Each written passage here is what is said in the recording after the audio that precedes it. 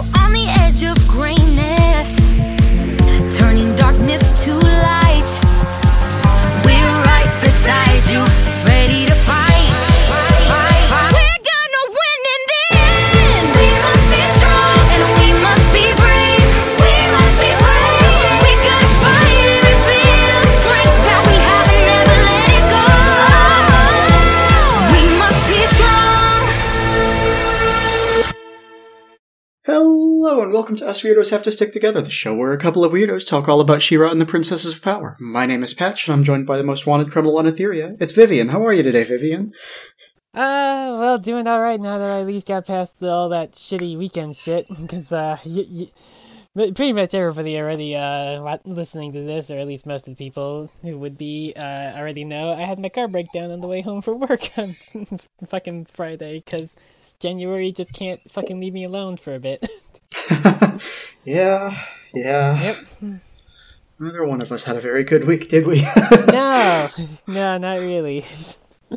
Because, it was just freaking, okay, you're like, hey, back in the office again, full time after being out for, a good portion of January with COVID and bronchitis and everything, and then it's like, I'm back in, and it's like, hooray, and then, of course, when I'm driving home, it dies.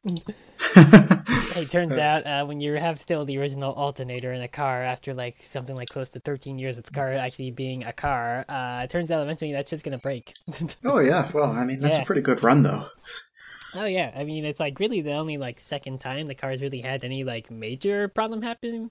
Because, the first was, basically around, June or July of 2018, when it had, a bunch of, undercarriage stuff basically go kaput, it needed new struts and everything, because they were just pretty much shit. Because, does Texas make you do yearly, car inspections to renew your registration? I mean, yes, but they're so cursory that they might as well not be inspections. Okay, yeah, because, I know that, not every state in America does that, because Connecticut only has you, basically, pay, renew your, registration every 2 years, more or less. And, but, states, when I lived in North Carolina, I had to do, the normal state inspection every year, which was always what I had to do, growing up in New York, and then later on in, Pennsylvania and Illinois. Basically every other state I lived in before now.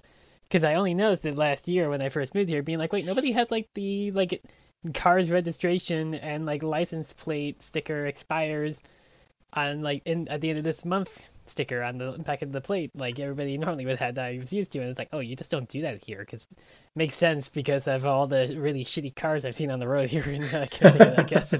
Because, all they really do is it's just okay, your car passes emissions, alright, you're good. Drive it till it dies, I guess. But, yeah. It's just a case of, not a fun thing to deal with, because, I basically sat around my apartment for all of Saturday, and then up until, around noon Sunday when the car was finally finished, so that I could actually finally pick it up, and then take care of all the chores I had to do, doing laundry and going grocery shopping and stuff on Sunday afternoon.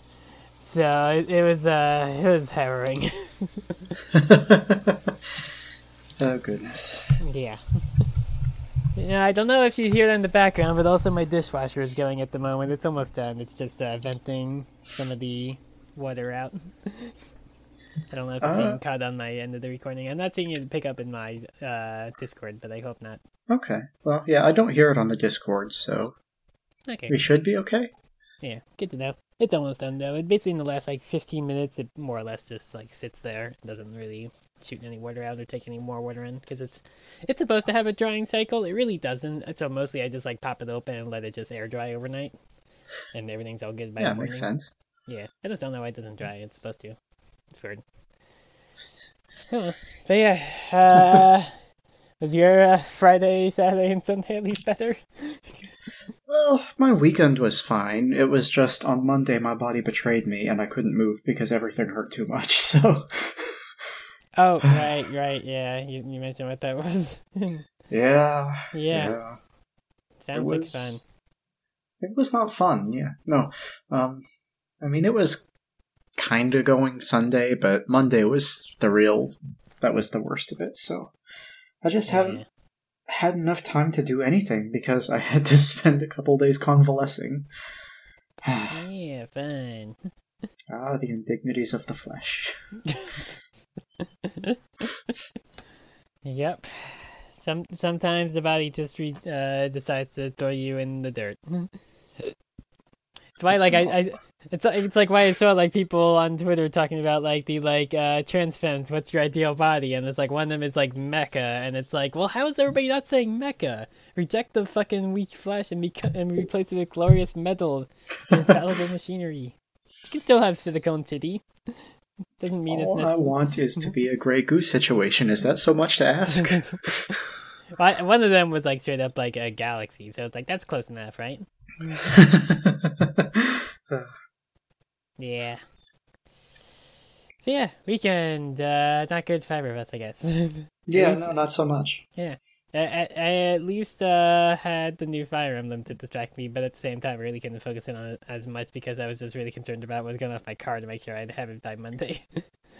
And I don't know, have you played any Fire Emblem at all? Not even a moment.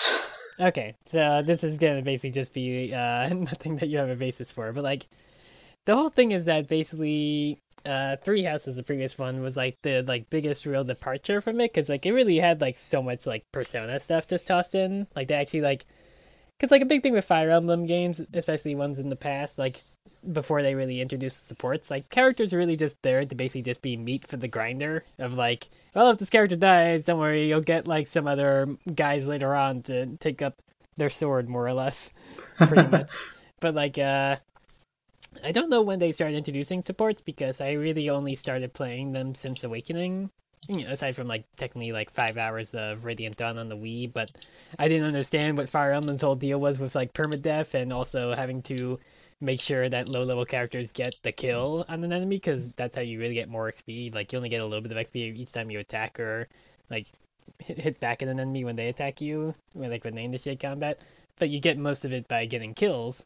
And so I didn't understand that, so I was just dying a lot and being like, this game's bullshit, and I stopped, and I regret that because you super cannot find any copies of that, nor the GameCube game that came before it, Path of Radiance, which is, Radiant Dawn is a direct sequel to it, like, I think, like, some years later.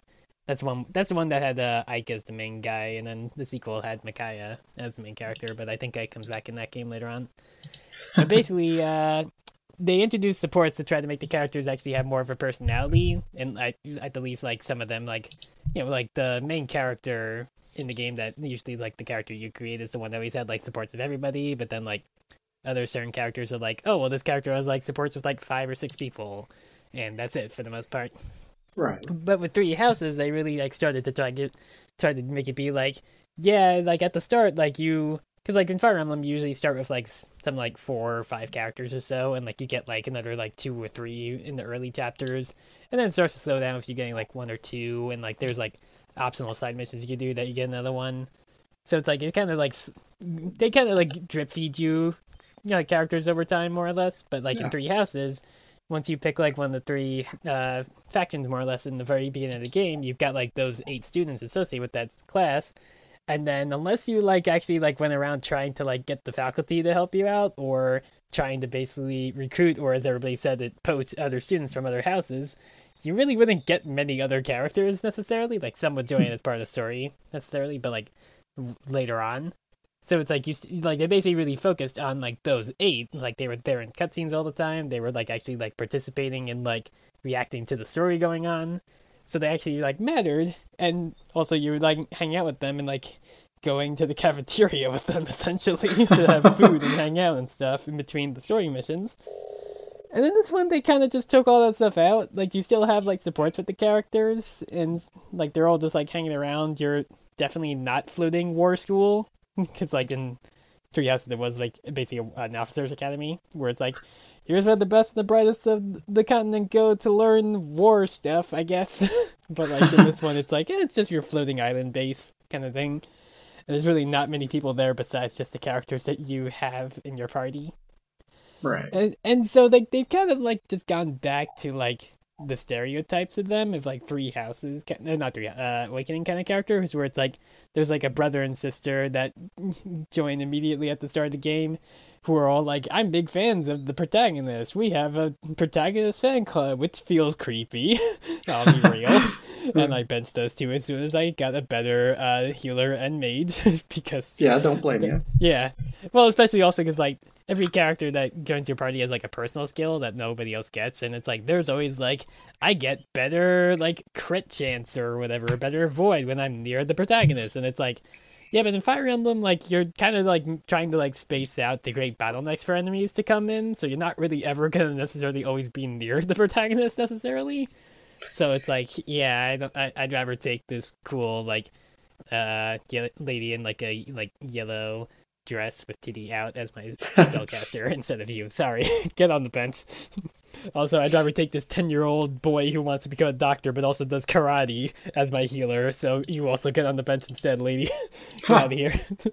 Because that's what they do with the healers in this one. Because like a lot of times in like, I'm mostly thinking in Awakening, the healers were just like only had like healing staffs. They really couldn't fight much. But you still would use them just to like basically have them in the back and just grind out XP by just healing all the time. Even though magic staffs in that game and this one actually have finite uses before they break, but they're pretty cheap. But like in Fates, they were... I don't remember if it's all of them. I don't think it was, because I remember there was like the butler and maid classes, which because your character is also royalty in that game, because they're always basically royalty more or less. So you had them, but they had also like throwing knives where they could just like hit from a distance. So they at least had something. But then Three Houses, like every character could basically just use like whatever weapons and magic and stuff. So the character classes were more like hybrid classes, so it didn't matter as much. But in this one, they basically were like, well, rather than like bring back, no, they brought back the knives for their classes, basically thieves, where it now poisons enemies and makes them take more damage when they're poisoned. So they're good for setting up for characters. But now the healers just also fucking do martial arts. They're sort of called martial monks, and so like they have like a thing where they can like also like take a hit for allies, but only when they're at full health, so really only once. But it can still like severely help out another character so that they can retaliate. But then most of the time you're just having them either go heal or just like punch a character. Because like basically like this game is like it's kind of hard to be like whether I would recommend this one or Three Houses. Probably still Three Houses, just because the story is so much better, because like that one had like a lot of like political intrigue and like really questioning the state of the world. This one's just like, you're the good dragon, you gotta collect the things to fight the bad dragon. We're definitely just doing the story of Awakening again. That's what Awakening story was. You gotta find the 5 things to fight the bad dragon in that game too. So yeah, it's pretty simplistic compared to that, but the gameplay in this one is way better, because like I played Three Houses on hard with the classic setting, which is like, you know, the permadeath stuff, but like ever since Echoes and then later on Three Houses and now this one, they have like a time rewind mechanic, so this way if you fuck up a turn you can just like rewind to any part in the battle and try again. And they always rationalize it in some dumb way. This time you just have a fucking like hourglass time stone thing, more or less, compared to like in the other one you had God living in your head. And well, I guess also technically, I guess you kind of also had God on your side in Echoes to have the time rewind as well. But it's like, yeah, usually God stuff, but this time it's like, hey, you got an hourglass. It does it. Whatever. Don't worry about it. And basically, this one, aside from having like the fucking JoJo stands of the previous like Fire Emblem characters, which are those rings that you can basically get like 3 turns of using like their special abilities and whatnot, they basically like fully reworked the weapon triangle, because a lot of time the weapon triangle basically would just determine like if you had a better chance of hitting somebody. And it's like it was made sense when you think about it, because it's like, you know, spears beat swords because spears have range. Swords beat axes because swords are faster to swing than an axe, and axes beat lances because they can just break the lance shaft more or less. And that's how it always was. And then, like, you still had like some other stuff like bows being good against flyers just because they can't avoid arrows as much, I guess. And like certain weapons being like doing more damage against like mounted units or armored units. Right. But that was really just all it really did, and you could have basically just ignore it all the time. But in this one, they at least were like, let's really make the weapon triangle matter, because now if you hit an enemy with the weapon that they're weak to like that, you basically make them not able to attack back for the entirety of that phase of combat, because basically, like, Fire Emblem is not like person with high speed goes first. It's just your entire side goes, then the entire enemy side goes, and then back to you. So like if you hit a person, even if you're not doing a lot of damage to them, you at least will break them and make them not be able to hit back, so that you can just go after them with like weaker characters to like basically chip away at them, or just make it safer to get around them. But also as a result, they have basically just ratcheted up the difficulty in general, because enemies can do that to you too. And for some reason, they got rid of the aggro lines from Three Houses, or rather, they're in, but they don't tell you exactly who the enemy's going for. It basically just will, like, if you have a character selected, it just shows you the aggro lines of, like, here's all the enemies that can go after you. Doesn't mean they are going to go after you compared to Three Houses, where, like, you would get, like, a full feed of, like, here's all the enemies attacking, gonna target this character, and what the chances of hitting and how much damage they'll deal, so this way you can basically be like, okay, will they live or will they not? But yeah, I started playing it on hard, and like I was just hitting a fucking wall all the time. I was like, I have to just restart this whole fight because I just fucked up and rewind. So I guess I'm just gonna go down to normal instead. And because like even like the random encounters you can basically do just on the map to just keep fighting to get more levels and stuff were like 5 levels above my entire party. And it's like I just can't do this for some reason because like. They say like level 11, and then there's like a level 14 guy leading the group in there, and it's like my character's like level 6 to 8. I can't fight these guys. I need to just back out. But yeah, even on normal, I've had some times where like a character goes down just because I like fucked up something, so I had to rewind. So it's like it's still like enough that I'm like, yeah, even on normal, I'd still have to like really think about this smartly. So. I mean, because I liked playing Three Houses on hard, even though it's like, at a certain point, also, like, that game really isn't difficult, because you can just make your students so powerful in that game and just take no damage and just nuke enemies for, like, crits of, like, 250 damage, when nothing has nearly that much health in Three Houses. Right. So, yeah, it's like, it's a complicated thing, because it's like, I'm liking the game. Like, I was a little harsh on it at first, but that's also because I was, like, really still in the mindset of, like, well, I will just put this character with high defense in the front, and everybody will go after them, right? And then I could just have everybody else clean up, and then they, like, go in and break that character and that's killed them, and it's like, well, I fucked up. Time to go back. I can't just rely on the usual Fire Emblem tactic of let enemies break themselves against your toughest dude and then mop them up, I guess.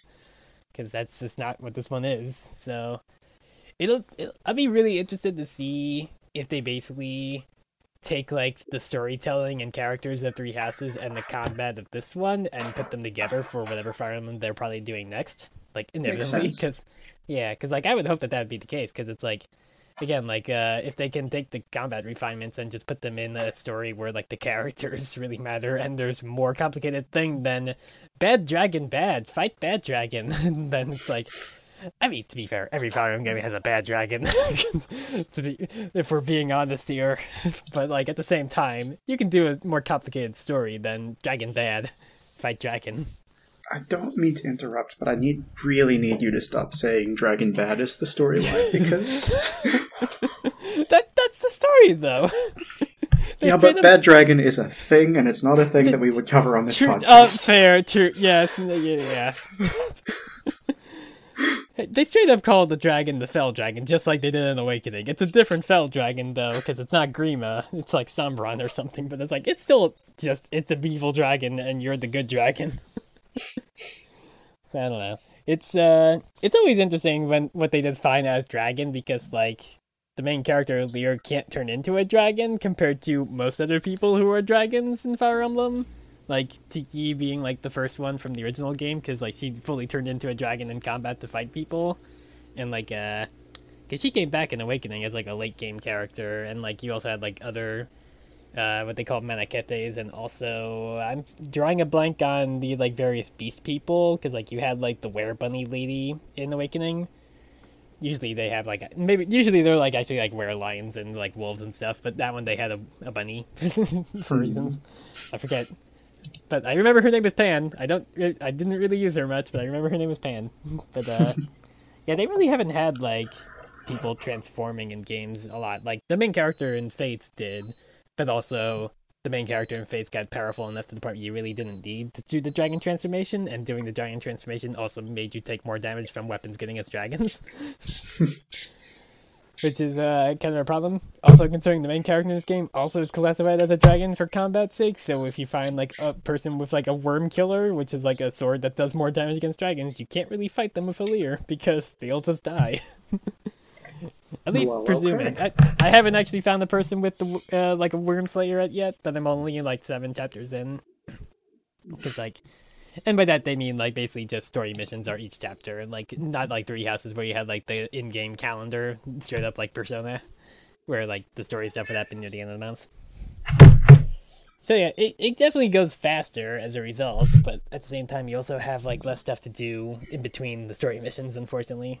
So it's like, I don't know, if you dislike playing Fire Emblem games, I guess you can do worse than playing another Fire Emblem, but yeah, I don't know. It kind of just makes you want to go back and play Three Houses again at some point after I finish this though. I never did Edelgard's route. I never got to prove her right, as she is, because Edelgard never did anything wrong. I don't know. I gotta be honest, I really don't know basically anything you were just talking about. The closest things I've played to Fire Emblems are Midnight Suns and Codename Steam, so... Yeah, I mean, it's a grid-based RPG. It's like Final Fantasy Tactics, but the characters have, like, more importance, but, like, for the most part, even by that standards, like, Fire Emblem characters usually are just like, I'm a trope, and that's it. Now, hold the phone here. The characters are more important? Well, I mean... Once a character in Tactics joined you permanently, they kind of just were not in the story anymore. Which kind of happens in the older Fire Emblems, and then this one as a result, unfortunately. Okay, because I'm just saying, the characters in Codename Steam are, like, Henry Fleming from Red Badge of Courage, and John Henry, and fair. The Cowardly Lion, and Peter Pan. I guess if we're going based on that, then technically the characters in Codename Steam matter more than most Fire Emblems, because you had like Abe Lincoln as a character. He's not a playable character though; he's an NPC. Fair, but still, he's there as like your guy in the chair. You get Zoro and Queen Khalifa though, so that's cool. Yeah, the only thing I know about Codename Steam is that nobody played it, and also that you could also use Fire Emblem Amiibos to get Fire Emblem characters in it. You are correct. Nobody did play it. Yeah, because it was made by Intelligent Systems, and people are like, this ain't Fire Emblem, what are you doing? Not because me. Yeah, also that. I often forget that Intelligent Systems are also the Paper Mario people, considering Paper Mario has kind of just been not doing a whole lot recently. I mean, they made that one back in, I guess, only like 2.5 years ago, Origami King, and like people seem like they at least were like pretty okay on that one, even though if it wasn't like, you know, what we think of Paper Mario, which at this point is no longer actually like full Paper Mario, because only 2 Paper Mario games really have like turn-based combat and party members, and it's the first 2. Yeah. Like, since you mentioned it, the amiibo thing in Codename Steam is basically the only experience I have with Fire Emblem characters, and it's weird. It's definitely weird. Yeah, especially because, like, I mean, like, that game, most people have, like, guns, but, like, you still have, like, Chrom with just his sword in it, right? Oh, wait, no, I guess you don't even have Chrom, right? Because the Chrom amiibo didn't exist back then, right? Because I guess that would have been... I was just the first 3, so I think it was Marth and Ike and Corrin. I'm trying to remember. I'm pretty sure I remember Lucina and Robin being in there. Yes. Yeah, because they're like 2 of the 3 main characters in Awakening. Which is weird that I see people being like, why'd they pick Lucina as the Awakening rep in Engage and not like female Robin? And it's like, because people like Lucina. People know who Lucina is. She's in Smash Brothers as well with the other 2, and like she's crucial to the entire overall story because time travel is a big deal in that game. Spoilers, I guess, if you don't know what Lucina's deal is still 10 years after that game released. You see, the thing is that Lucina is the same person as Marth, so I just thought it was the same person in Codename Steam. To be fair, in Awakening, she straight up also introduced herself as Marth because she has like a butterfly mask on to try to hide her identity because she doesn't want Chrom to find out that his daughter from the future. So she straight up calls herself Marf until, like, she accidentally calls him Dad, trying to save his life, like, midway through the game. He's like, wait, what? And then she's like, yeah, well, you know your daughter that was just born during, like, the recent time skip? Yeah, that's me from the future. Or rather, other way around. I'm her from the future, I guess. The bad future where the dragon won. And it's like, Nintendo doesn't hide that anymore, which is made doubly funny, because, like, in spoilers, I guess, for Fire Emblem Engage Chapter 7, you find out that bad guys worshipping the bad dragon can use the emblems against you, and, like, the one that they use for that is Lucina, and it's like, it references her as question mark, or whatever, like, oh, who is this lady? We don't know. This character has kind of been the face of Fire Emblem for the last decade. Yeah, sure don't know who she is. She's definitely not in Smash Brothers. Nope. No idea who that is.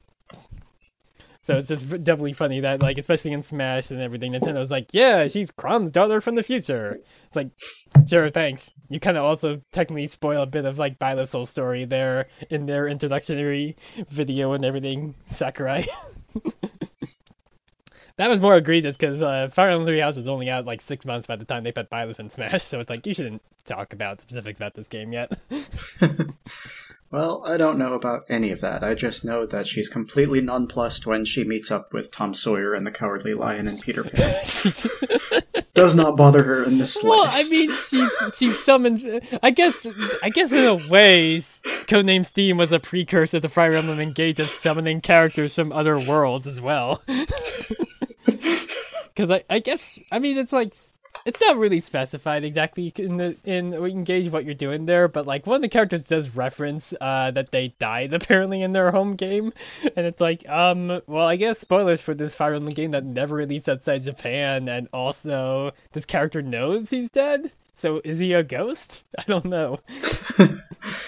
Like some of the characters, like, obviously, like, know each other too, at least in, like, some regard, because Fire Emblem Awakening takes place in the same, like, continuity as the original game, just, like, thousands of years later, because, like, that's straight up how Lucina, like, refers to herself with Marth, because she's like, yeah, I'm gonna pretend to be that guy, I guess, and, like, Celica from Echoes knows about Marth as well, so I guess the Echoes game also takes place on the same continent.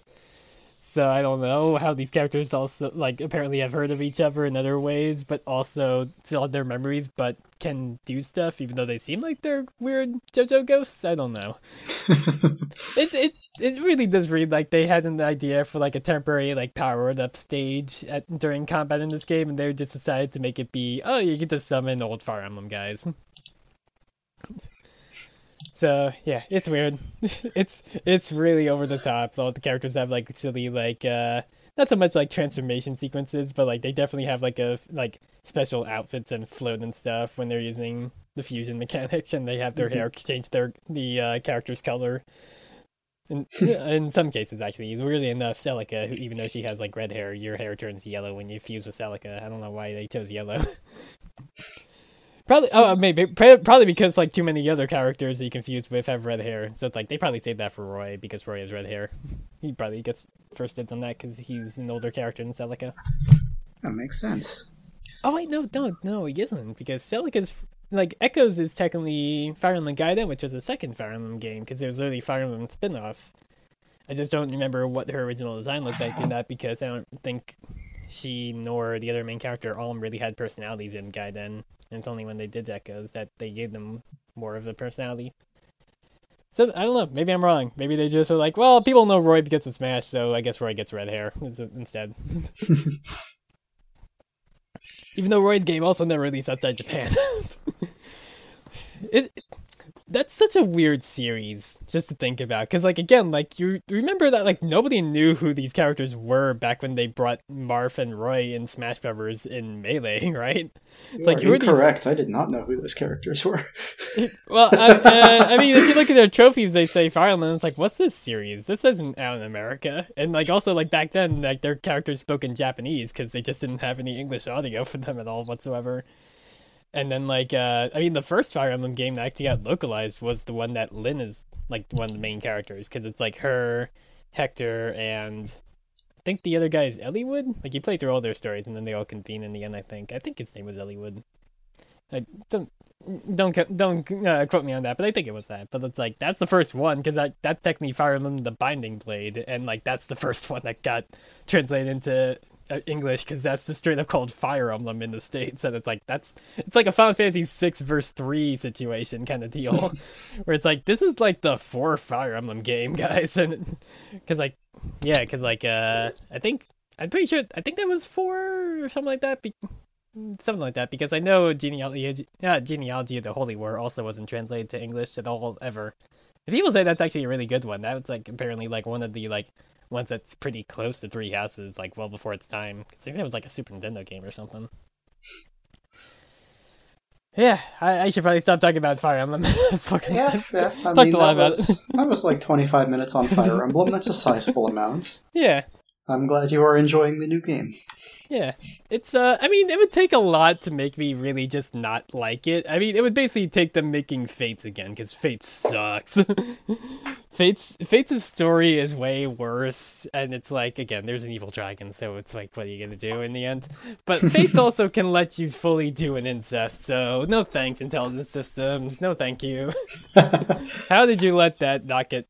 They took out the face petting mechanic in that, but they still left in the fact that Corrin can fully do an incest with their half-siblings or their adopted siblings, and it's like, what the fuck, Fire Emblem?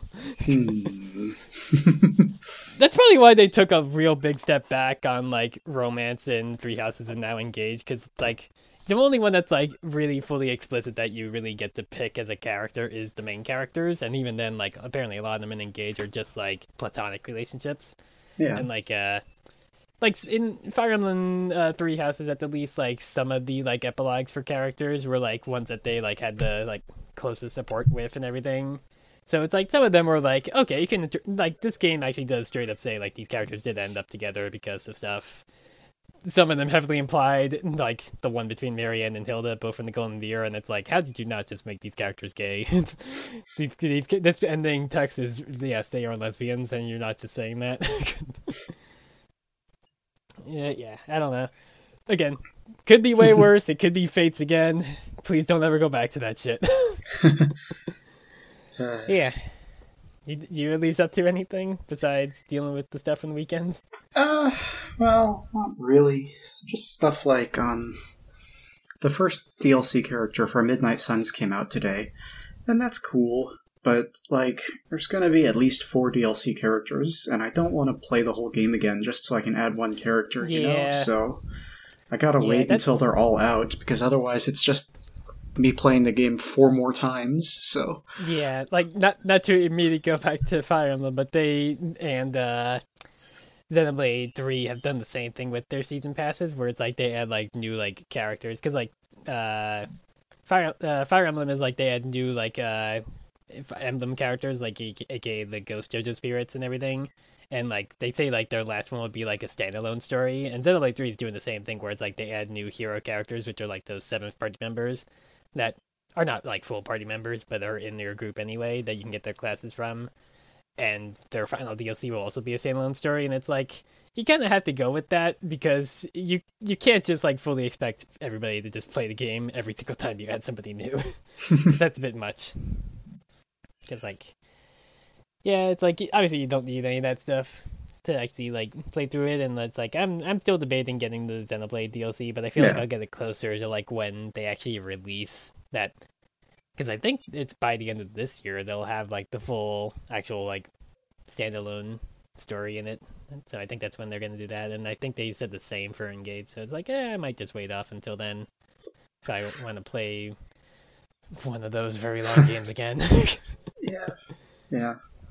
I don't know. With this game, with Midnight Suns, I think the reason it bugs me is because it is a long game, right? It's like, I don't know, I'd put it at 70-ish hours if you do everything. Oh, wow. I thought people were saying it was close to like 40 or so. It's 40 if you just speedrun straight through the story. Gotcha. But, like, the fact that to enjoy these new characters, you basically have to start the game over from scratch is really frustrating to me. Like, if they released them all at once in a bundle, yeah, absolutely, I'd buy that, no problem, but... Yeah, like if they just waited until, like, 6 months after release or something, to be like, and here's all the characters, and exactly, yeah. half a year later if you want to. But yeah, so we got the first one today, and we have no idea when the next one is going to release, and there's 2 more after that, so... Just, I don't know. It was about 2 months, I think, since the game released that this one came out, so hopefully less time than that, but no way to know. Yeah, because I feel like that's kind of also just in general how, like, Nintendo in particular is doing DLC these days. Like, aside from, like, the expansion thing for Pokemon Sword and Shield, and most likely what they're going to do with Scarlet and Violet, like, because I know Xenoblade 2 also did, like, here's, like, a few, like, extra, like, special blades that you can get, and then the actual, like, proper story bit that they add on is, like, a standalone thing that was, like, a full prequel that, like, explained more in detail about, like, what happened 500 years prior that you only hear about a little bit in the main game. But it's like you have, like, an entirely different party, except technically, I guess, Mithra, because Mithra's there still. And Brigid, because they're blades, they live, like, long lifetimes as long as their, like, crystals aren't damaged. But sometimes they, like, forget who they were when their previous, like, person that woke them up die. So, yeah, there's a whole thing in Xenoblade 2 about, like, real morbid stuff of, like, yeah, sometimes we don't want to remember stuff because then we just get sad that our previous person died. It sucks. Well, yeah, I don't know. It just, like, with these, it's not that there's an extra story elsewhere. It's that, these are retroactively inserted into the main campaign. And they do have their own quests and stories and stuff, if you play the main campaign again. Yeah. So, again, like, I don't mean to keep going back to Fire Emblem, but they did exactly the same thing with Three Houses, where it's, like, they only really had, like, one major bit of DLC, like, besides, like, a few, like, items and stuff, because, like, they did, like, again, like, standalone story that takes place at some point during the main game, but also really not, because, like, you can get those 4 characters to join your group, like, as soon as, like, chapter 2 in the base game, and they don't mention the stuff that you helped them out with, even though it's, like, more like, it was, like, around, like, maybe, like, chapter 5, 6, or 7 or so, I think, in the main story that would have happened, because, like, Byleth has the Sword of the Creator by that point, which is the special, like, bone sword that glows and stuff that they have in Smash, and they don't have that in the beginning of the game, obviously, until, like, after, like, chapter 5 or 6, based on what I'm remembering, because that game's already almost 3 years old. Oh shit, that game's almost 4 years old. Fuck, it's 3.5 now, because it was, like, July 2019. But then, like, they have, like, supports and stuff, but they don't factor into, like, the overall story as a result, because, again, they can join, like, any of the faction or any of the sides that you're in. But, like, they at least have, like, stories where it's like each of them has, like, well, at least, like, 3 of them have, like, a really good support with, like, the main house leader, and then I think it's Bernadetta who doesn't, but she has one with, like, the main guy Yuri from the DLC. Like, she, like, gets into their backstories more.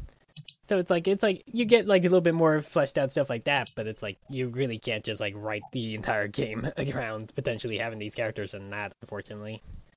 And that's to be expected. I mean, they were not in the base game. You can't take that into account or not. So yeah, yeah, it's like, I always think back to, like, when Mass Effect had that, where it's like, you know, you don't really, like, have the potential to really, like, accommodate whether you had Zaid and Kasumi, I guess, even though it's like, yeah, but also those characters kind of sucked, so you don't really have to worry about them anyway. Kasumi's in 3. They are, but they have, like, no real importance necessarily. Like, they have, like, one little bit each, and then that's it. Now, it's not hold like on. Zaid helps you save a senator.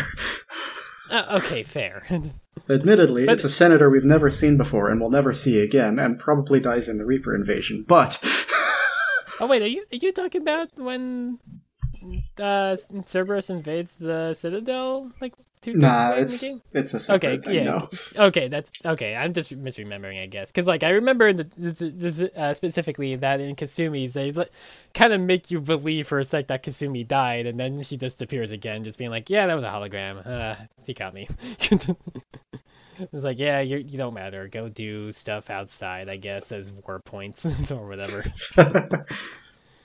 Yeah, it's like, I mean, obviously it's like not to the same level as like, every time that you go anywhere else in that game and like meet somebody else from like the first or second game besides those two DLC characters. It's just like, oh, well, we went to the Turian moon. Like, wonder who we're gonna meet here. Oh, look, it's Garrus. Who could have foreseen this? All right, I guess you're coming with us, bud. Stop being a war counselor, knowing more about the Reapers than any other Turian, I guess, just on the nature of you happen to be around me and saw one, I guess. Twice. Fair, twice. One was an actual Reaper and one was a baby Reaper made to look like a person. That fucking shit. Mass Effect. You think they're ever gonna actually release Mass Effect 4 like they say? Yeah, I mean, they still, absolutely. Well, presumably they have to actually release Dragon Age 4 and not get shut down by EA in the fallout of Dragon Age 4, because it's like, I mean, BioWare seems to not be on the greatest terms now that Anthem's dead, so it's like, I feel like if Dragon Age 4 flops, they don't get to do Mass Effect 4. I think they absolutely get to do Mass Effect 4. It's, how do I put this? Those two series are, like, the big things that come out of BioWare, commercially. I guess, yeah. Yeah, because, like, what else have they really done besides those in Anthem recently, then, I guess, actually? Not much for a long time. But the point I'm trying to make here is that, like, even if one of those flops, if the other one is already in development, it comes out. And that may be their last project, but there's no way they scrap the other one, because this is EA we're talking about. They're not going to let a brand name like that fall by the wayside if they can try to do something with it. They kind of had with Mass Effect after Andromeda released, where they said this is being shelved again. So, I don't know. That was a weird situation, because Andromeda specifically was a disaster in a plurality of ways. Yeah, and not made by the main BioWare studio, to be fair. Yeah, well, I mean, one of the big things... It suffered the same situation that Anthem did, is that things just kept changing from the top without anyone telling people. Like, it was initially conceived as a procedurally generated space game, like a No Man's Sky, where you would go out. Yeah. Uh-huh. Yeah, there was supposed to be, like, an infinite amount of planets, and then down to 30, and then, like, 7, and that's being generous. If you 4. include, like... Oh, it's 4 in the end. Yeah, but I think it's, like... I don't know. I'm going based on what I remember from Matt McBussel's What Happened on it, but I think he said it's 7 if you include like the tutorial place that you don't really go back to, and then like the end zone or whatever. So it's like it's really just like you said, like 4 actual zones. Some of them you can't even like walk around in fully because they just have radioactive shit that you need to drive the car around in. Yeah. I don't know. I mean, to be fair, after seeing EA just fuck up so much stuff and kill off so many studios, it's like, I just can't ever be anything excited or interested in EA games, because they're just going to EA it up. I mean, we were talking at length about, like, well, not like really at length, but we went into it in passing in one of our threads about, like, apparently the Dead Space remake is really good, and it's like, yeah, it's a pity that Visceral Games had to fucking die for the Dead Space IP to just become EA's entire thing, to just eventually have somebody else remake the first game. And it's like, I don't know, it's like, if you're telling me I could either pay $70 to play Dead Space that looks a bit better, or I could just play the copy of Dead Space I have on my Steam account. It's still good. It's like, I haven't played Dead Space 3 at all since that one time I played Dead Space 3, and I don't fucking want to go back to Dead Space 3. But it's like, I would play Dead Space 1 or even the second game again. I just don't feel like I need to pay $70 to be able to be like, and you don't have the tram anymore. You can walk around and fly around the Ishimura, and it's like, I don't need that. I don't care. I like the silly tram in Dead Space. Yeah, no, I have every confidence that eventually these two games will come out, even if that's what kills BioWare for good. But also, I think a large part of the problem with making a Mass Effect 4 is just what Mass Effect is about. Like, that's a very 2008 series. Yeah, it really is. I mean, God, the original Mass Effect trilogy ended in 2012. Like, we're almost at the 11th year anniversary of that releasing. Mm-hmm. And it's like, because I mean, by all intents and purposes, it's like if they stick by what that like barely a trailer showed, it's like it's gonna continue Shepard's story, and it's like I thought your whole story, but it's like unless you had Shepard wipe out all synthetic life, Shepard's fucking dead, and I guess not. Maybe they're just gonna bring back Shepard from the dead again for a second time. Well, not no, not exactly. I thought it's like only in that ending that you see Shepard get out of the wreckage. Because like I guess like if you do like the Control ending, Shepard's consciousness is just like all throughout the galaxy. Exactly. Shit, yes. right? In the Control ending, Shepard's consciousness uploads itself into every mechanical intelligence. See, here's the thing. I didn't do either of those. I did the one where Shepard decides to, I guess, forcibly change up everybody's DNA to make everybody have synthetic parts and make all synthetic things have organic parts, and that's also fucked. And yet, it's the best ending.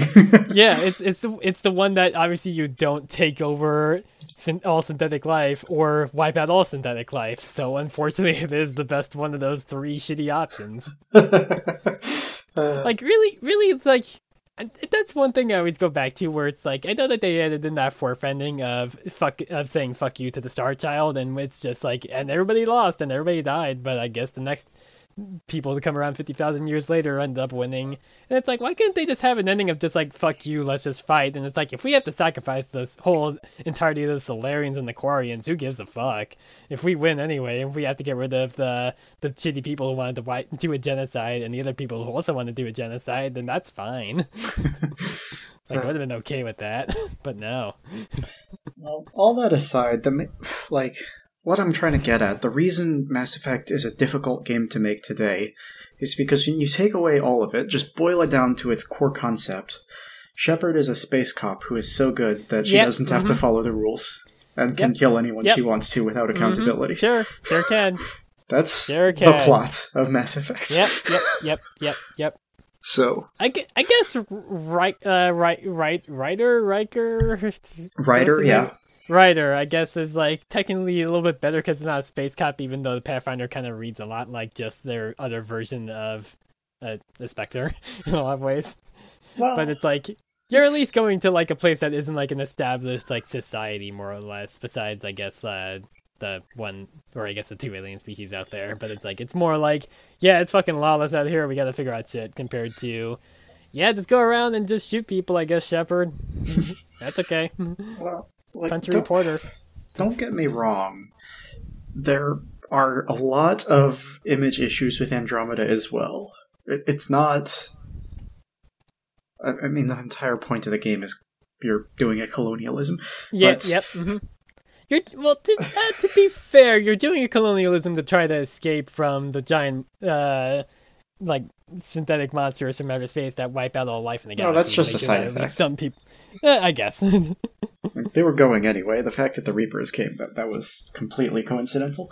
I suppose. But, yeah, no, like... In those terms, no, Ryder isn't a cop, and frankly, is kind of the opposite in a lot of ways. It doesn't really matter which Ryder you choose to play. They are always probably some form of ex-military. I think that can change with your backgrounds, but that, the real thing is that they are actively breaking every law that the main galaxy put down deliberately, so they are extremely a criminal, and just everyone looks up to them like a hero. Your one guy there does definitely just immediately start blasting at aliens on first contact. There is that. What's this?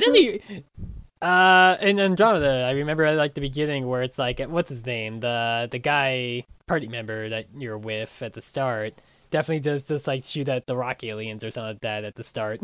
Even though it's we're supposed to be doing proper first contact stuff and not just murder. Oh, you mean the rock aliens who you see a cinematic of them murdering several of your crew members first? Fair.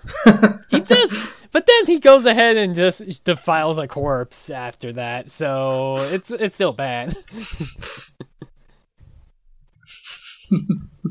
I only remember that in particular because that's the only part I played in the demo. I only played that tutorial bit, and then I played the multiplayer, and the multiplayer was just worse than Mass Effect 3's multiplayer.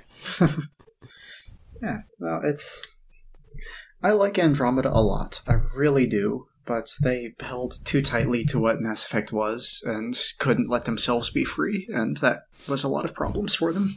Yeah, it's kind of the similar thing of what Halo's going through at the moment, where it's like, you can't really, like, necessarily change up Halo all that much before it doesn't feel like Halo, because, like, that's what Halo 4 ended up being, but at the same time, like, apparently Infinite's doing real bad. I mean, part of that is Microsoft going ahead and fucking over a bunch 10,000 people and firing them and all, but it's like you really, it's hard to try to like be like, how can we like more modernize Halo and still make it feel like Halo kind of deal. That it's like, also like, I mean, those games released in the early 2000s, so it's like, it's kind of hard to be like, let's keep the spirit of Halo, but actually like make it be something a little different than just what it's been. And as a result, like, the last three main Halo games have just kind of been this little, like, we don't know what to do kind of situation. Because it's like, you either get Call of Duty Halo or Halo with paid expended cards that give you more power, so it's just pay to win.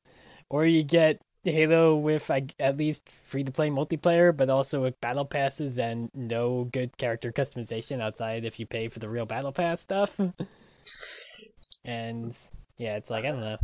I at least liked the little bit of Halo Infinite multiplayer I played, but I only played it for like a few weeks before I was like, I think I'm good. I don't need to play this necessarily so much, especially because like I got screwed out of like getting one of their like they did like a weekly like, here's an armor piece that if you do like all these challenges you'll get, and it's like something like 24 fucking challenges. And one of them was dependent upon getting a number of kills in a certain game mode, and that game mode was just not showing the fuck up at all, no matter what. And it's like, cool, I can't get in this game mode to get kills with a certain weapon in this certain game mode because you're just not having it fucking generate. Okay, sure, thanks. Thanks, Microsoft. Well, speaking of going ahead with your ridiculous plans, whether they're a good idea or not, I feel like... Adora? Listen, we're almost an hour into this episode. We haven't started yet. Yeah, we're farther in with the preamble in this episode compared to the last one. Yeah, I don't know. We just have to consign ourselves to the fate that eventually we're going to have a 4-hour-long podcast. I don't know. I really think we just need to tighten up. Back before the break, we were doing a lot better. We had like 25-minute intros every week. Yeah, I guess it's just that like so much shit has been going on with us in particular since the break, because like we both, like, you had your trip and I had like my move and COVID and everything, and then to be in my defense, I thought I was gonna not have as much of a preamble because I was like being like, I'll talk a little bit about my car and Fire Emblem, and then it's like, at the same time, also, I wasn't expecting to have a fucking car issue. Yeah. But that happened literally less than 24 hours after our previous recording. So I was like, well, I got something to talk about, I guess, again. Yeah. So... even then, that was barely anything. It was really just me talking about Fire Emblem. Yeah, so I think we'll probably be able to bring it down in the future. It's just, it's been a busy time. Yeah, for both it's of us. been busy, and it's been a long time since we've recorded regularly. We're off our groove. Yeah. We'll get back to normal eventually. Or again, eventually 4-hour-long podcast. Absolutely not. I will quit. We have like 3 months between now and when the last Owl House episode airs. I think we might get like close to 4 hours with that one at the least. I say this in all sincerity. If you make me edit a 4-hour podcast, I will quit this show. Hey, I wouldn't be forcing you to do that. It would be like, well, I don't know how to have a podcast, and we have 4 hours. So what are we going to do? Okay, well. Also, we got paid for the 2023 website hosting, so you're kind of stuck in here with me anyway. We didn't get paid for it. We paid. No, that's what I mean. Like we got charged for it. Yeah, there we go. So it's like, yeah. So like, what are you gonna do? Spend $50-something and not use it? I will put out 15-minute solo stories about how I'm feeling every week, and that is fine. Okay. Anyway, so my episode this week is She-Ra and the Princesses of Power, Season 5, Episode 8, Shot in the Dark. We open immediately after the previous episode, about 10 seconds later. But it's been 6-ish weeks since the last time we talked about this, so for those who need a recap, the rebellion has been entirely Prime-pilled, and Perfuma called to warn the Best Friend Squad not to come back to Etheria because Prime knows they're coming and he set up a blockade. And then the call dropped. So we open with Bo trying to get the call back, but he just can't get the signal, and then he's basically immediately interrupted by Entrapta, who pulls up an image of the blockade on their holoscreens. Because now that she knows it's there, I guess she can search for it. It's just like a ton of arrowhead-shaped ships pointing directly at Etheria. You would think that they would have noticed this. Yeah, especially because they're not that far away. Yeah, but the other thing is that it's a super bad blockade, though, because these ships are only around the equator. That, Darla could absolutely just fly around one of the poles and come in there, because they are a stealth ship that Prime can't track. Okay, so I have a quick question here. Are we supposed to, believe that no planet in the entire galaxy or universe, whatever, besides Horde Prime has actually had any amount of, spaceships or anything? I think there used to be spaceships before Prime conquered everything, because the Star Siblings definitely had a ship, so... Oh, yeah, that's true. And I guess also the first ones would have, yeah. Yeah, and the planet that the Star Siblings came from used to be a spaceport, so... Yeah, I guess, in this case, Prime is just, there's literally only one ship on all of Etheria, and I know it's coming back, so I just need to have at least enough dudes around to just scare them off or something. Yeah, pretty much. Again, like you say, it's not a good blockade. Yeah, they're thinking very three-dimensional. Yeah, even the fucking Trade Federation had a better blockade. The Trade Federation were a bunch of cronies for a Sith Lord. Didn't know anything. Although, I've heard some things about the Trade Federation actually being kind of smart in the Clone Wars cartoon, at the least. It's complicated. And then they immediately regress to being the Sith Lord says he's gonna send his apprentice to take care of us. Yay, we're getting our reward. Oh no, it's a lightsaber in my guts. Yeah, I would not call them intelligent in the Clone Wars cartoons. They're just maybe more competent at the least than they are in prequels. It's especially with how heavy-handed Palpatine has it sound, where Palpatine straight up telling them, oh yeah, you're gonna be taken care of, as in you're gonna be killed, not you're gonna be taken care of, and they just don't get it. The Star Wars economy and galactic system is very dumb, and I don't want to deep dive on it, because we're already an hour in, but... Let me simply say that any competence the Trade Federation may appear to have in the Clone Wars cartoon is explicitly and only because the Republic is just designed terribly. They're not good at it. There's just a loophole that they can fit into. Is there any explanation to that? Did an ancient did an older Sith help design it to make it be fucked, to make it easier for them to take over later on or something? No, it's just stupid and bad. Okay, it's just bad writing. Okay, you're right. It's just George Lucas. Okay, it's just a bad government system. Yeah. So bad blockade, She-Ra. stealth ship. We already talked more about Star Wars than She-Ra. Yep. So Glimmer talks here a little bit about how frustrated she is that she can't teleport them past the blockade, but since she doesn't have any magic in space, she's helpless and space hates her and she's mad about it, and Entrapta is very clearly fed up with this. The expression on her face is she is immediately planning to murder this teenager. I can only assume Glimmer has been talking about this nonstop for the past few days. I'd forgotten about this bit until you sent me the screenshot, considering I watched this episode a month ago, to be fair. So it's Entrapta's just God, just let her shut up. I've never had any magic myself. You don't see me bitching and moaning about it. And I get it. Entrapta's a 30-year-old woman trapped on a ship full of teenagers. Also true. I guess we don't know how old Ron Hordak is, but considering he's a clone, he's probably 2 years old or something. If that. At best, yeah. So she is by far the oldest one here by almost double any of their ages. Yeah, there's just so much hormones going on in this ship. But yeah, so Adora basically plans that they're going to smash right through the blockade.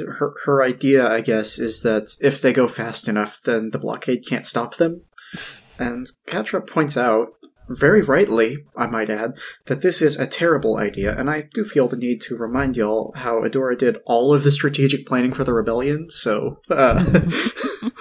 this answers a few questions. Yeah, like how most of them are fucking gone by this point. But yeah, we also get a pretty healthy dose of, like, it's never called out, but Catra has some pretty extreme PTSD in this episode. She is very worried that they're going to get caught and that she'll get primed again. It freaks her out big time.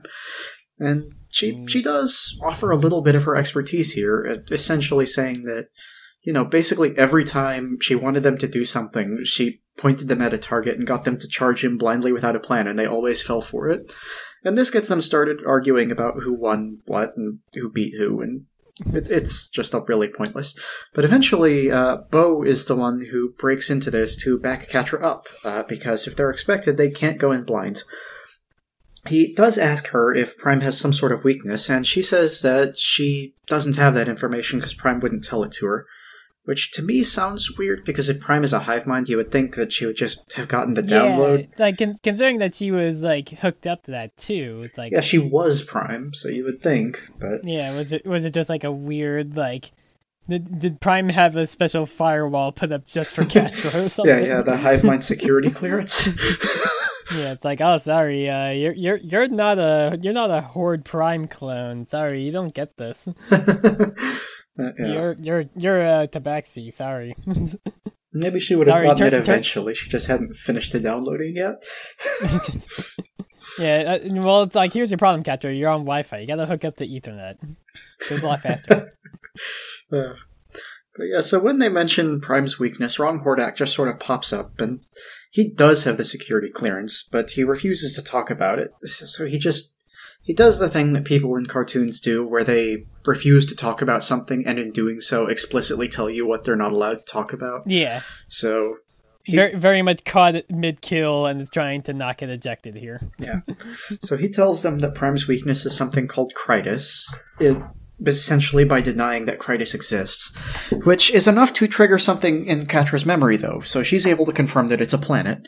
And with this information, Entrapta searches for it in Space Google.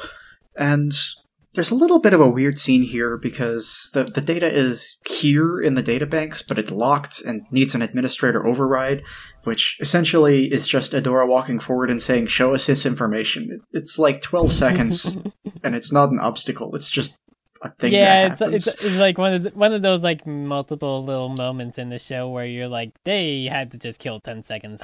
They just were like, we need to add something in here. We're just short on time. Yeah. So with the console unlocked, though, they find the coordinates, and it's pretty close to here. Ron Hordak insists that it can't be close to here because Prime destroyed the planets, but the others figure that there must be something there he doesn't want people to know about and set their course. And here we get our credits. So there's some stuff that's different here, just a couple little touches. There's a scene in the credits where Catra and She-Ra are fighting, and they, like, clash their weapons, and there's a big light thing, and they back off. And in this scene, Catra is now smiling. They're sparring. They're friends. So she's not evil anymore. You can tell because of that. But the other thing that is neat is that everyone who got Prime chipped is now on the villains scene instead of the heroes page. So that's cool. And yeah, they fully removed them from the group shot and like made Natasha and Seahawk pissed and Perfuma very sad.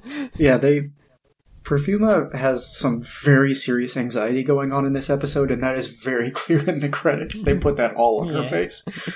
It's like Frosta and Bo and She-Ra are all just totally normal. They didn't change their faces at all, but poor Perfuma is over here just stewing in her emotions. But yeah, so just neat that they're changing stuff throughout the it's like one of those things where it's like it's amusing that they do such lengths to do that for just even just potentially a few episodes, and meanwhile, poor Willow never got her new hairstyle reflected in the season 2 opening. Especially for just such small changes, right? Like, The only thing Yeah. that changes in the Catra and Adora fighting scene is that Catra is smiling now. It's just her expression. No, it's also because they kind of like step back from each other a little bit less severely than like Adora like jumping backwards more or less. I guess, but still. It's close and it's like close enough that it's like something you really wouldn't notice if you just keep skipping the credits or something. Yeah. But it's like it's close enough that, but it's like again for the fact that we only are at like. Well, as of this episode, I guess a total of 6 episodes between now and the end of the show for them to be making changes to the intro is like, this is a little excessive, I guess, but I guess you had the Netflix money. Yeah. So let's see. After the credits, everyone's landed on the planet and everyone's out. They all have custom spacesuits now, so I guess Entrapped has been making more of those. And there's... she has the materials to make more spacesuits, but didn't have any materials to make Catra a shirt last time. Yeah. Also took the time to make sure that Catra has like cat ears on hers, but her cat ears are on the sides. Her normal ears are on the sides of her head where people's ears are, and not the top of her head like a cat would be. Mm-hmm. And the helmet doesn't accomplish anything to accommodate her ears. No, yes, her head would absolutely not fit in that helmet. I have a note about that later. Also, she doesn't bother to have like her tail pressurized, so her tail would definitely freeze and break off in the vacuum of space. Well, that's the thing, right? Because her tail is in the suit. That's not her normal fur tail. But, like... I thought it was her normal fur tail. Nah, it's a darker color, so... I am assuming she did not just get a tail dye job for this mission. But yeah, it's, like, so skin tight that you can see the individual hairs when her tail pops up. It's so weird. But, yeah, I don't know what Entrapped is doing with these suits, but it's really freaky. Yeah, so they all have their suits, and there's a crashed Prime ship here, so they know that Prime used to be here, but he's definitely not now, and they all head down into the ruins, where they find an upload port, so Entrapta gets to work hooking Wrong Hordak up to look for information. And she also figures out that the atmosphere is safe, at which point she just yeets her helmet into the abyss. So, I hope you don't need to spacewalk again, because you're not getting that back. Yep. The others do follow suit. They take their helmets off, except for Catra, who points out that Entrapta has been consistently wrong enough to make her suspicious about breathing this planet's atmosphere. But Bo just starts teasing her about how cute her helmet's fake ears are, and she rips it off in frustration. And when I say rips it off, I mean she cannot get it off and literally brings her leg up behind her head so she can kick the helmet off. It's ridiculous. Well, I mean, she is a monk, so she just has really good acrobatics. Yeah, it's very much a move that a cat would do, but it's not a move that a humanoid cat should be doing. Yeah, don't worry about it. Don't worry about how those bones work in her. Yeah. So Entrapta she gets a signal or something on her, I guess they just call them pads in this show. I can't remember what the word is. But, yeah, she's picked up a heat signature because there is something alive here on this planet. And this just really sets Wrong Hordak off, because Prime destroyed all life on this planet when he destroyed the planet, so there can't be life here because there isn't a planet here. It's just basic logic. So, he's just in all kinds of circles here. But the others decide that they need to find this person because clearly something chased Prime off. And Entrapta downloads a map of the ship schematics so she can guide them remotely. I have no idea where she gets this map from. I guess there's just a database of Prime ship schematics somewhere. They all head off into the ruin, but not before pausing so Catra can complain about this and how dumb it is. But Bo reminds her that basically this whole thing was her idea since she was the one who convinced them not to ram the blockade, and then they start teasing her again and frog marching her around and singing about how it's her first mission, and I don't know if this is just them being malicious or if it's space madness or what, but Bo and Glimmer are just entirely too hard on Catra in this episode. Yeah, I think part of it is just like they're just excited that she's like having a mission with them or something, but they are just taking it a bit too far. Yeah, I don't know how to. I get that they have a history, right? I understand that they have been enemies, but this is just super weird. She just got unborged. Give her some space, people.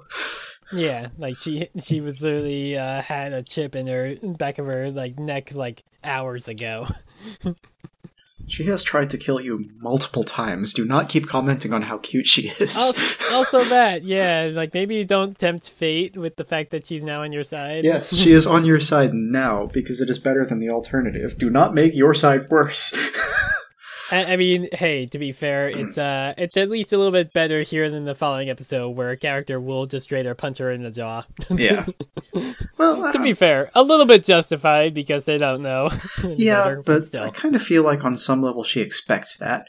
And that's not to say it's good, but Catra is very much the kind of person who feels like she should be punished for the kind of things she did wrong. And so, walking into the rebellion, she probably expects to get attacked kind of a lot. And that is what it is. It's her own, problems, but this sort of teasing is just way too much for her. She cannot handle it. And it's very clear that she can't, but Bo keeps pushing, so I hate this. Yeah. But either way,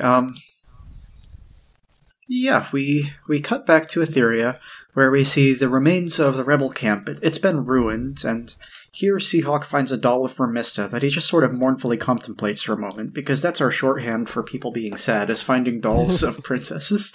And to be fair, this happened twice now. Yep. And if I had a dime for every time a character found a doll of another character and was sad about it, I'd have 2 dimes, which is weird that it's happened twice, and it's not a lot of money, but hey, it happened twice. Do we count the time where the She-Ra doll appeared again to show us that the child was dead? No, I feel like that's the first point that counts, because the first time it was just she dropped it and Adora saw it and was just like, here you go. Well, it wasn't like I guess, it wasn't Adora looking at it. It wasn't like her look. Well, I guess she was kind of looking at it. Yeah, I mean, that was the thing, right? Because she was...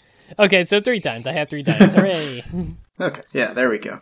But yeah, so we get a little group here. This is Swiftwind, Seahawk, Netossa, Frosta, and Perfuma. They are the only ones left in the rebellion. And yeah, the only named characters get to survive. Yep. There's some rustling in the bushes as Castaspella pops out, and after a quick neck check, Perfuma says that they need to take off because the enemy knows that they're here and could be back any moment. Which brings me to my main question, which is, why are you here? You know that the enemy knows where your hideout is. Do not go back there. Yeah. Also, isn't this only maybe the 4th time that Castaspella has even shown up in this fucking show? Yes, I believe that is correct. Because it's her introduction back in season 1, the flashback episode with Shadow Weaver. Mm-hmm. The coronation, and now. Mm-hmm. Where's Castaspella been all this fucking time? I mean, I guess at Mysticor, but Mysticor seems fucked at this point too, right? Well, I don't know. I mean, so Perfuma suggests that they go to Mysticor since it's hidden, but Shadow Weaver arrives just to be a buzzkill because that is her job, and says that since Prime has Micah now, that they have Mysticor, because Micah would know how to get in. And that's fair and valid, but I guess Castaspella has just been hanging out there this entire time and just happens to leave right when Prime figured out how to get in? I don't know. I guess no, because we saw some of the sorcerers from Mysticor helping to keep their encampment hidden back in. That's true, yeah. 5. So I feel more just it was still hidden just latently or something, and all the sorcerers left it to help the rebellion out. Because, Castaspella is the aunt of Glimmer and all. Yeah. So it's I feel she was yeah, let's go help them. This way we have consolidated forces. And I feel pretty much every other sorcerer has just also been assumed to our control at this point besides her. Yeah. The Mysticor basically is just kept going on invisible, but now Micah knows where it is and how to get in, so it's well, that place is compromised. Fuck it. Yeah, I mean, but it's still a case of I guess implied Castaspella has just been around, but just not shown. I guess, but I hate it. Especially because we didn't see her escape last time with the others on Swifty. Yeah, well, she wasn't on that mission, so. Yeah. So Castus. I meant when they once the camp was starting to get borged basically at that point when okay. Yeah, when Frosta and Netossa escaped on him. Gotcha. Yeah. So Casta, she says that they have to go fight because she lost her brother once. She won't do it again, and that's valid in a way, but you're kind of in a bad situation, hon. You gotta read the room. Perfuma just really wants to get her crew out. She is extremely panicky and, frankly, has the right to be. She was in that club when things went down, and it was a lot. Yep. But, yeah. This poor girl has an anxiety disorder, and it's really gotten worse now that they're not just fighting the regular horde. I mean, hey, kind of comes with the territory of being trans in a sense. Yeah. Unfortunately. So they're essentially getting ready to go, but Shadow Weaver stops Castaspella, saying that, if she really wants to help Micah, then they have to go on a solo sorceress adventure, because she's got a plan and the princesses don't, so Casta goes with her, telling her that she will kill Shadow Weaver if she has to, which is very funny. Not a chance, Casta, you would be paced in seconds. Just don't even. But Shadow Weaver doesn't have magic. She has potions, and that's it. Which I guess are kind of magic, but not like blasty magic. Shadow Weaver is weird and complicated, but I'm fairly sure she's still powered up from the vampire ritual back in the day, so... Well, I mean, I don't know, because like when she first showed up in Bright Moon, she was like just fully dying and all, and it's like I feel like if she was still powerful enough, she could have stopped that. Well, she doesn't have healing magic, so... True, but like Adora healed her, and we haven't seen her shooting around a bunch of shadow magic since. Well, yes, because she's been playing it quiet. I mean, she's joined the rebellion. She's not gonna... The more evil she is, the more likely they are to throw her out. You know what I mean? This is her classic mind manipulation play. But, yeah, I don't know. I guess we don't have confirms that she still has her powers, but we know that she doesn't have the red or the black garnet powers, and given that the black garnet does not give you shadow powers, that is enough evidence to me that she still has her magic. Yeah, I mean, she got her shadow powers by doing that whole thing with Micah back in the day. Exactly, when she ate the other wizards. But yeah. So, as you do. You gotta get shadow power somehow. You gotta do a little vor every once in a while. So I fully believe that she still has those abilities. She's just not using them because that would be too much of a giveaway. Anyway. Gotta be real. Never thought I'd bring up vor on the podcast, but I did. I mean, what was it, half an hour ago that I asked you not to talk about Bad Dragon? It's fine. So, yeah. I feel like there was unrelated things, though, to be fair. Those are unrelated things, to be fair.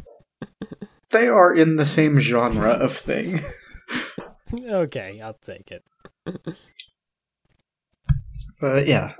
So back in the ship, the crew encounters just a dead end, and Entrapta tells them there's supposed to be a door there. It's on the schematics, and schematics are never wrong.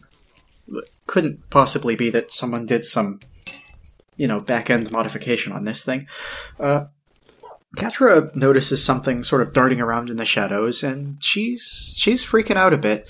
She's not really in the adventuring mood, especially after everything she's been through. But her freakout is not nearly as bad as Rong Hordax, because he's discovered in the logs that Prime actually retreated from this planet, which is just a huge existential problem for him, since Prime is his God Emperor of humanity. While he's just clogging up the comms crying, Catra uses her claws to slash like a 4-foot hole in 6 inches of solid steel, and what is even going on here? Like I said, she's a monk. She has really good, really strong unarmed attacks. I don't care if you're a monk. That's not how claws work. You can't cut through 6 inches of steel with your claws that are half an inch long. It's just physics. You'd have to spend at least half an hour working on that, but no. I mean, her claws are treated as magical weapons. The store doesn't have any magic resistance. Again, it doesn't matter. It's just, magic weapons do not just push through normal stuff like butter. You still have to deal damage and overcome damage resistance. Yeah, she rolled that 20. Don't worry about it. I'm worrying about it. This is not how stuff works. But Nat 20. Nat 20s. They explain everything. Behind the door, there's just all this weird sort of growth, I guess. It looks almost like an algae, but Bo will reveal to us that this is a mineral that is somehow growing inside the ship.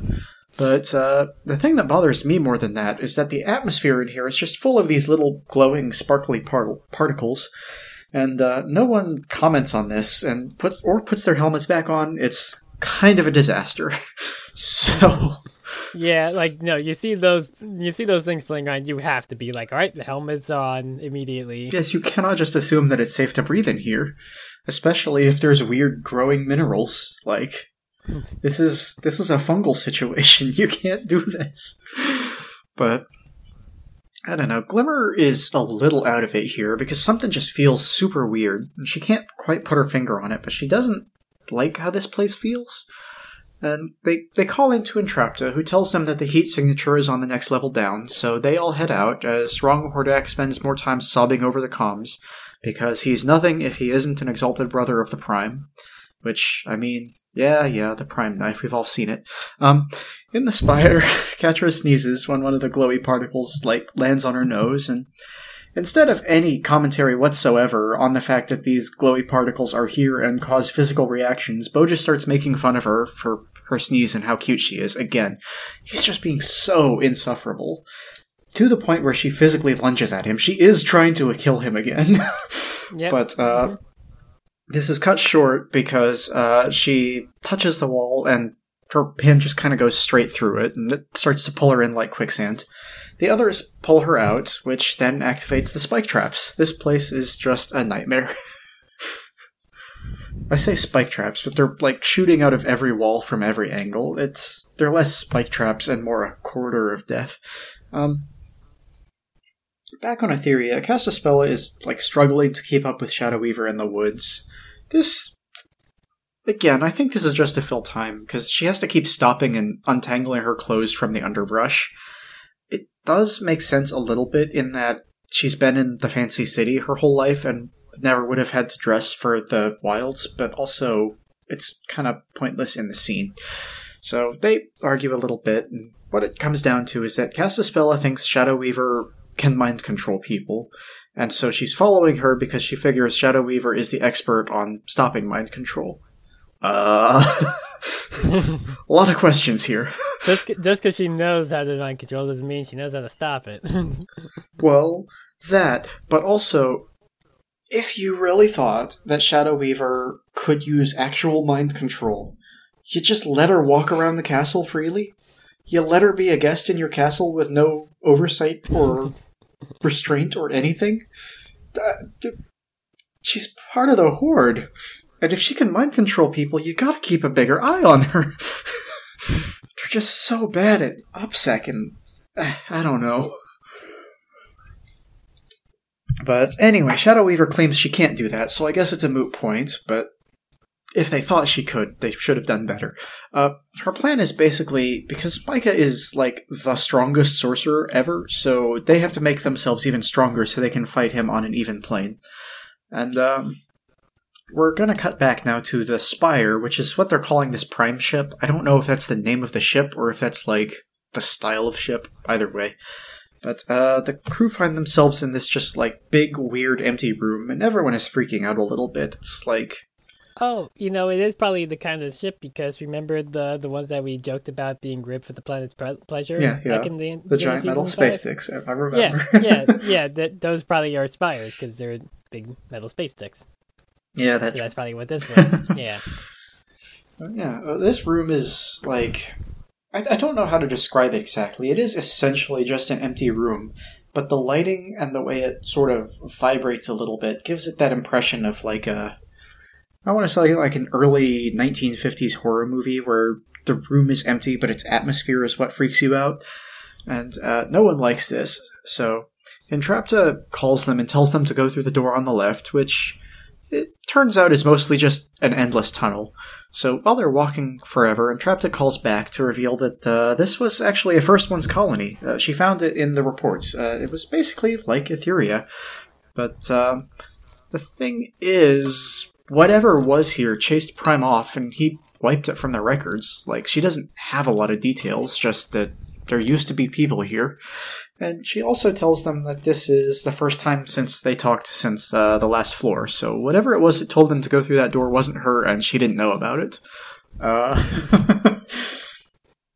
They're trying to do a horror movie here. It doesn't get super in-depth because it's a cartoon, but even for a kid's horror pastiche, they don't go very deep.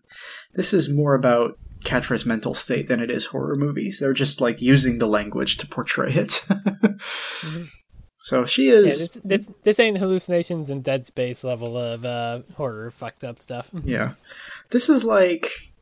I don't know, this is like the first 30 minutes of Event Horizon before stuff breaks bad. That's what it feels like. So Catra is extremely scared now. She does not want to be here, and she starts to say that they need to get out of here. But Entrapta then points out that the heat signature is directly behind them. So they turn around to find that there is a creature there that wasn't there before. None of them saw it show up.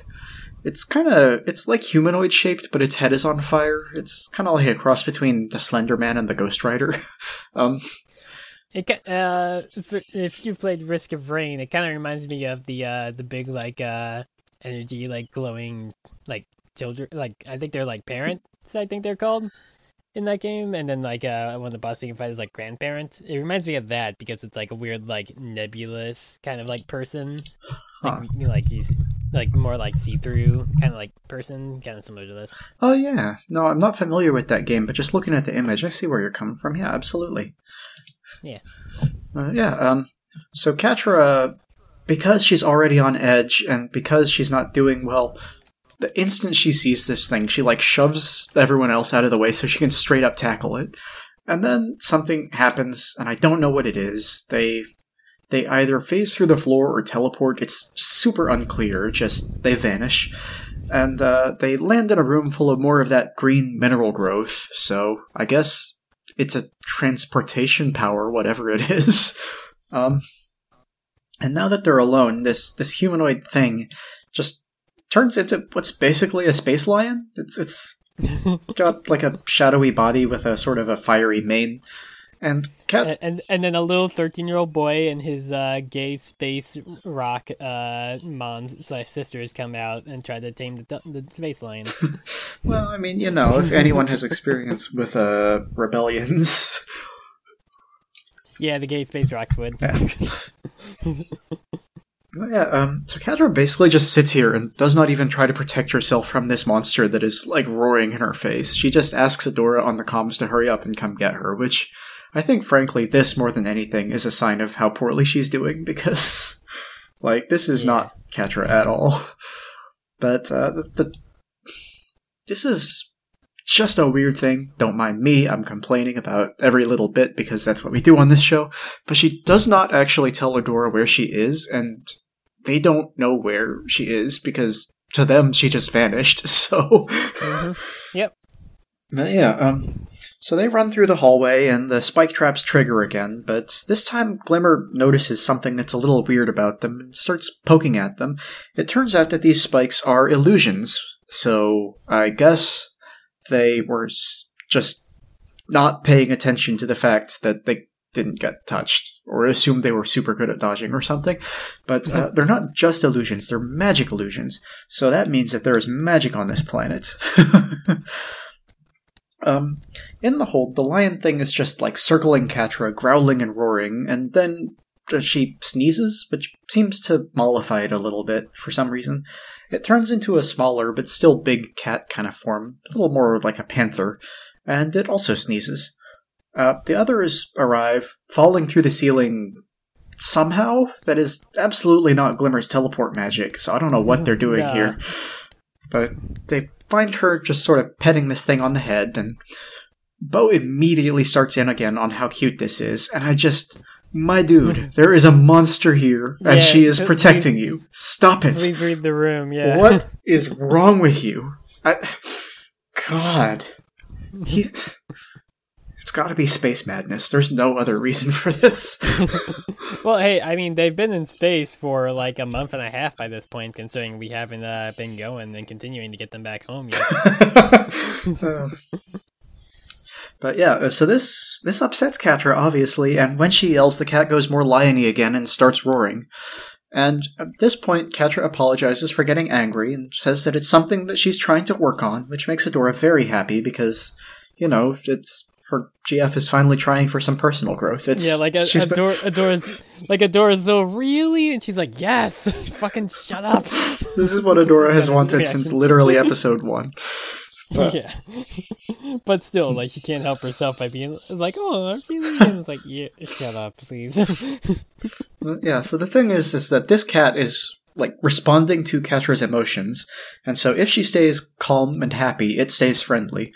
So that tells me that maybe she's not working on her anger issues so much as just keeping herself chill so it doesn't eat her. But either way, she sneezes again, and So this last time it sneezed also, but this time it is just literally the same sound file. It copies her exactly.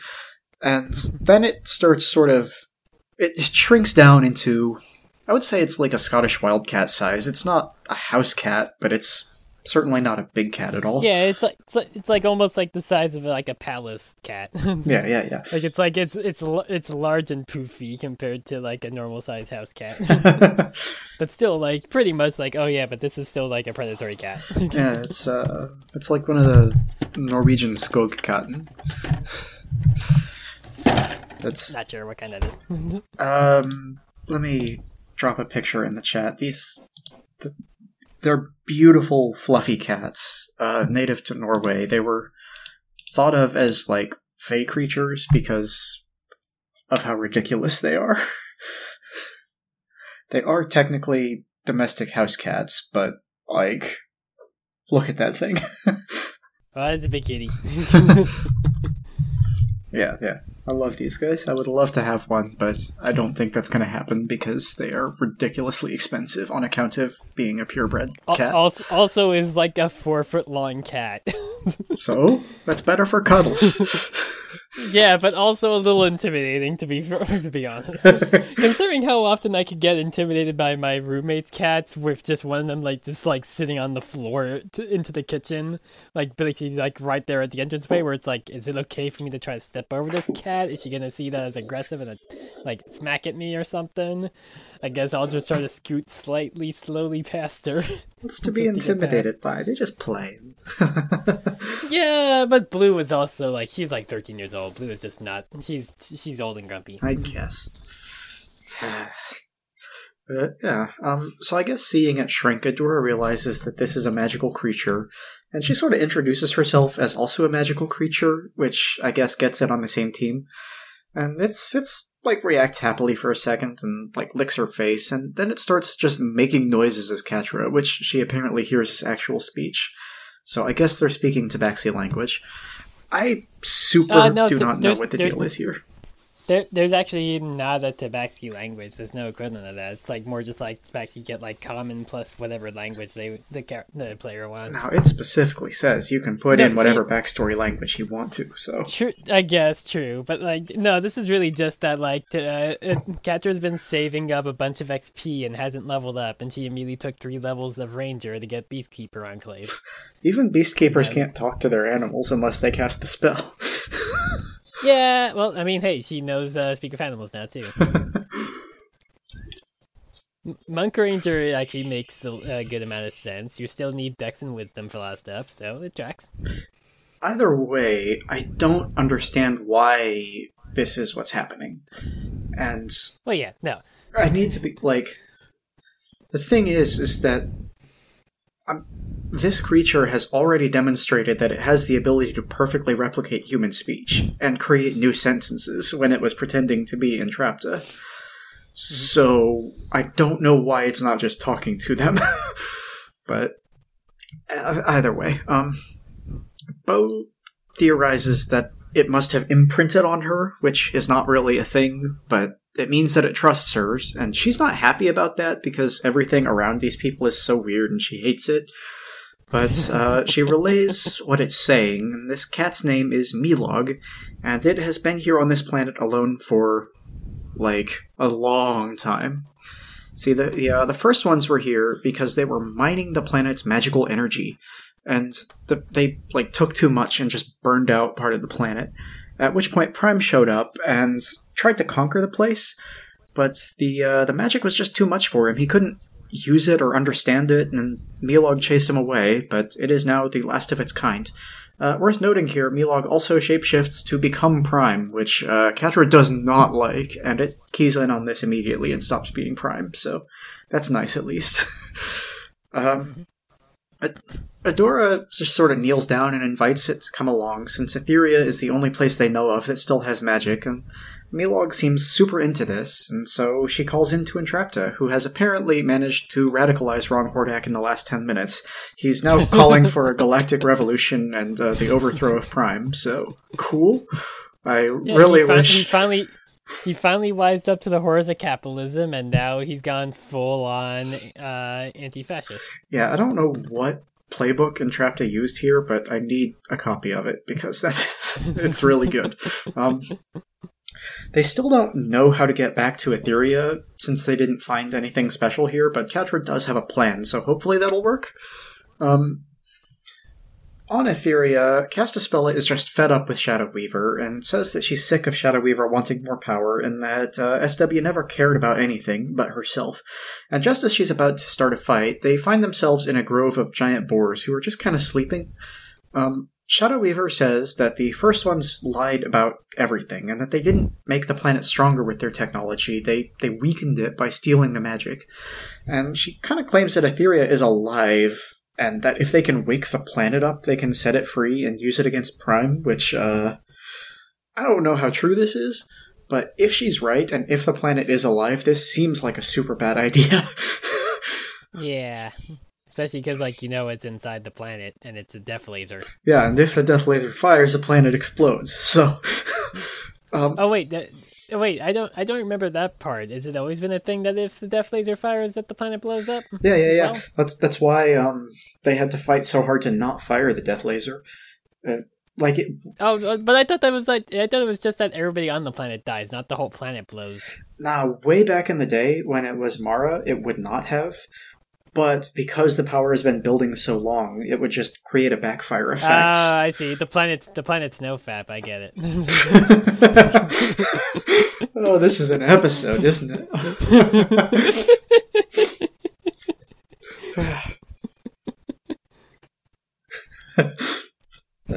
What do you think of NoFap Bad Dragon for the episode title? I apologize for nothing, listeners.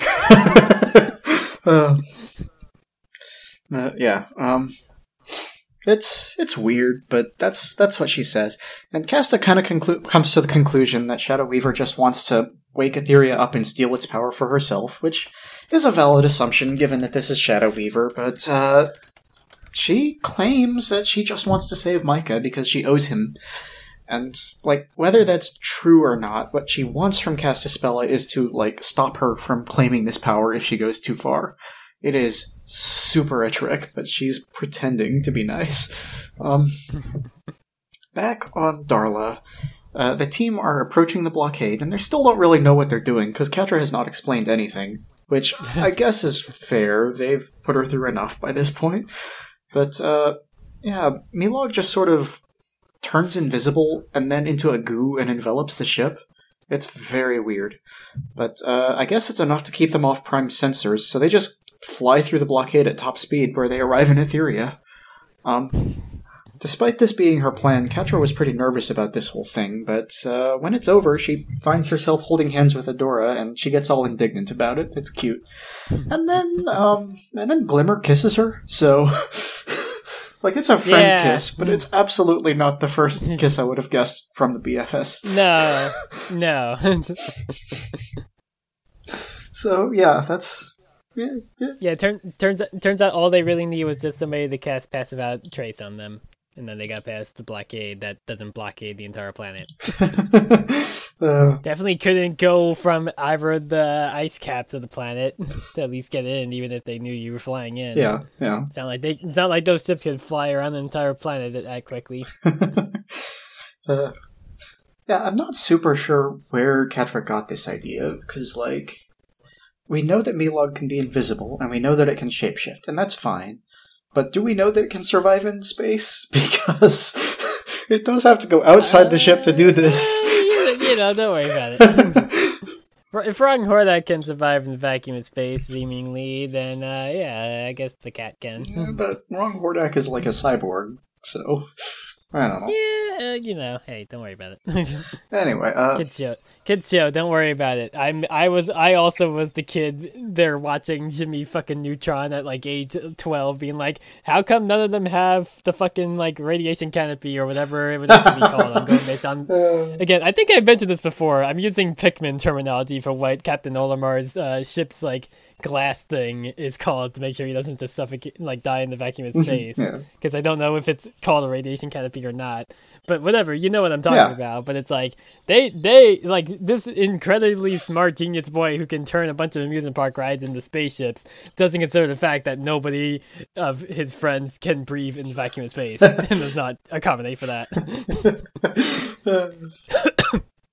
So the Jimmy Neutron works on Power Rangers rules. There's oxygen in space. So, I mean, we're pretty much at the end of the episode here. After Glimmer kisses Catra on the cheek, Bo and Glimmer just, like, pin her in a group hug, which she does not protest as much about as she used to.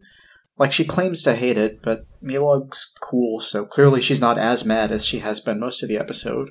And I don't know if that's a good thing, because they definitely are still invading her personal space without any consent. They're not asking. Yep, not asking if that hug is okay. Yeah, or the kiss. So just like or that. Don't. I mean, they all probably know at this point that Catra's a lesbian, right? Yeah. I mean, don't get me wrong. I'm glad she's getting more comfortable, but just given the optics of the situation, I don't like that she's being worn down about people saying stuff and doing things to her she doesn't like. It's bad. Yeah. But either way, the back door of the ship opens, and they are back on Etheria at last, and we get closing credits. So, yes. Yep. That is my episode. Sadly, I feel like I didn't have as much input on that one, but also my notes are kind of short for it. And like I said, I watched that episode like a month ago, and I didn't watch it again. Yeah, that's fair. I didn't have time, but at the same time, it's like it's like similar to like the Outlast episode we just covered last week. It's kind of like a setup episode in the sense of just like, yeah, here's how we get back, and I guess also we now know that Horde Prime doesn't have any resistance stat. He's one of the armored units in Fire Emblem that has like high physical defense but no magic defense, and therefore gets dunked on by any mage all the time.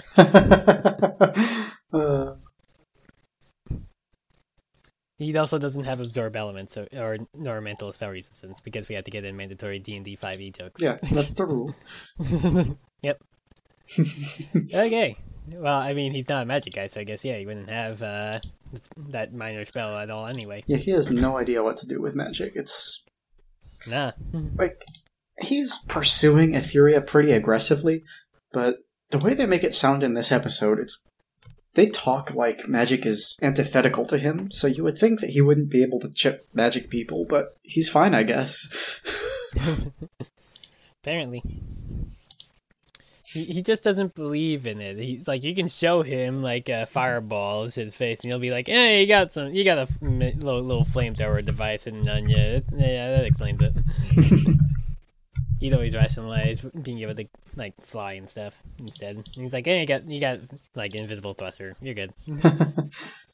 Okay, we should probably just move on to the next episode because again, we're already an hour 40. Yes, I suppose we should. Yep.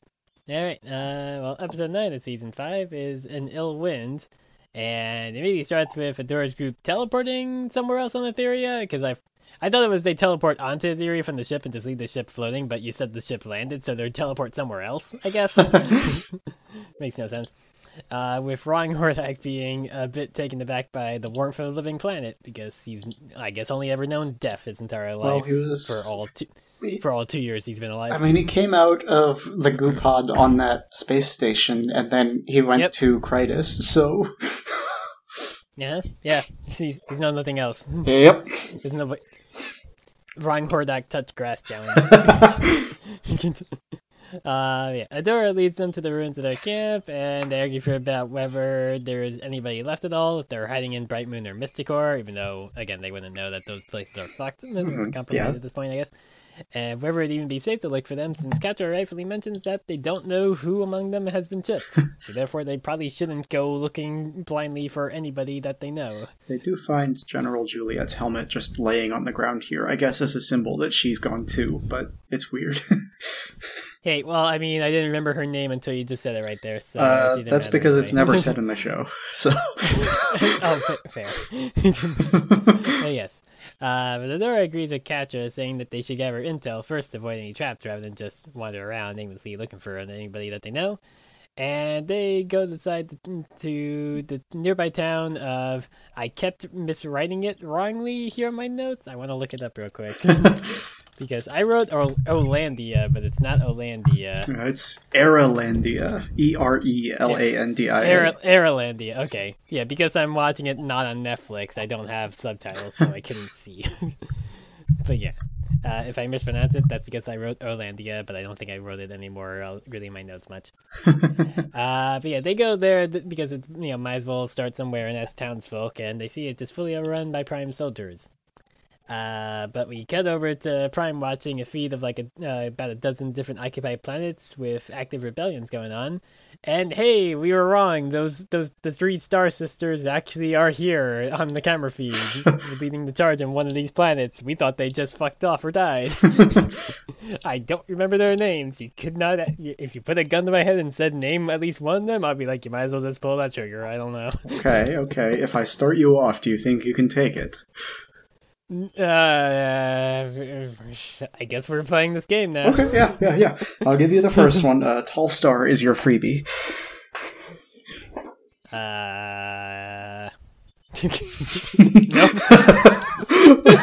Okay, yeah, fair enough. Nope, rip me. I'm dead. Which are the other ones? The others are Jewel Star and Starla. Right, okay. I was thinking they were all ended in Star, so I was wrong about Starla immediately, and Jewel Star I would not guess based on Tall Star. Again, we met those characters like 2 months ago in real life now at this rate. Yep. Based on when we did that episode. And again, we did not think they were going to show up again.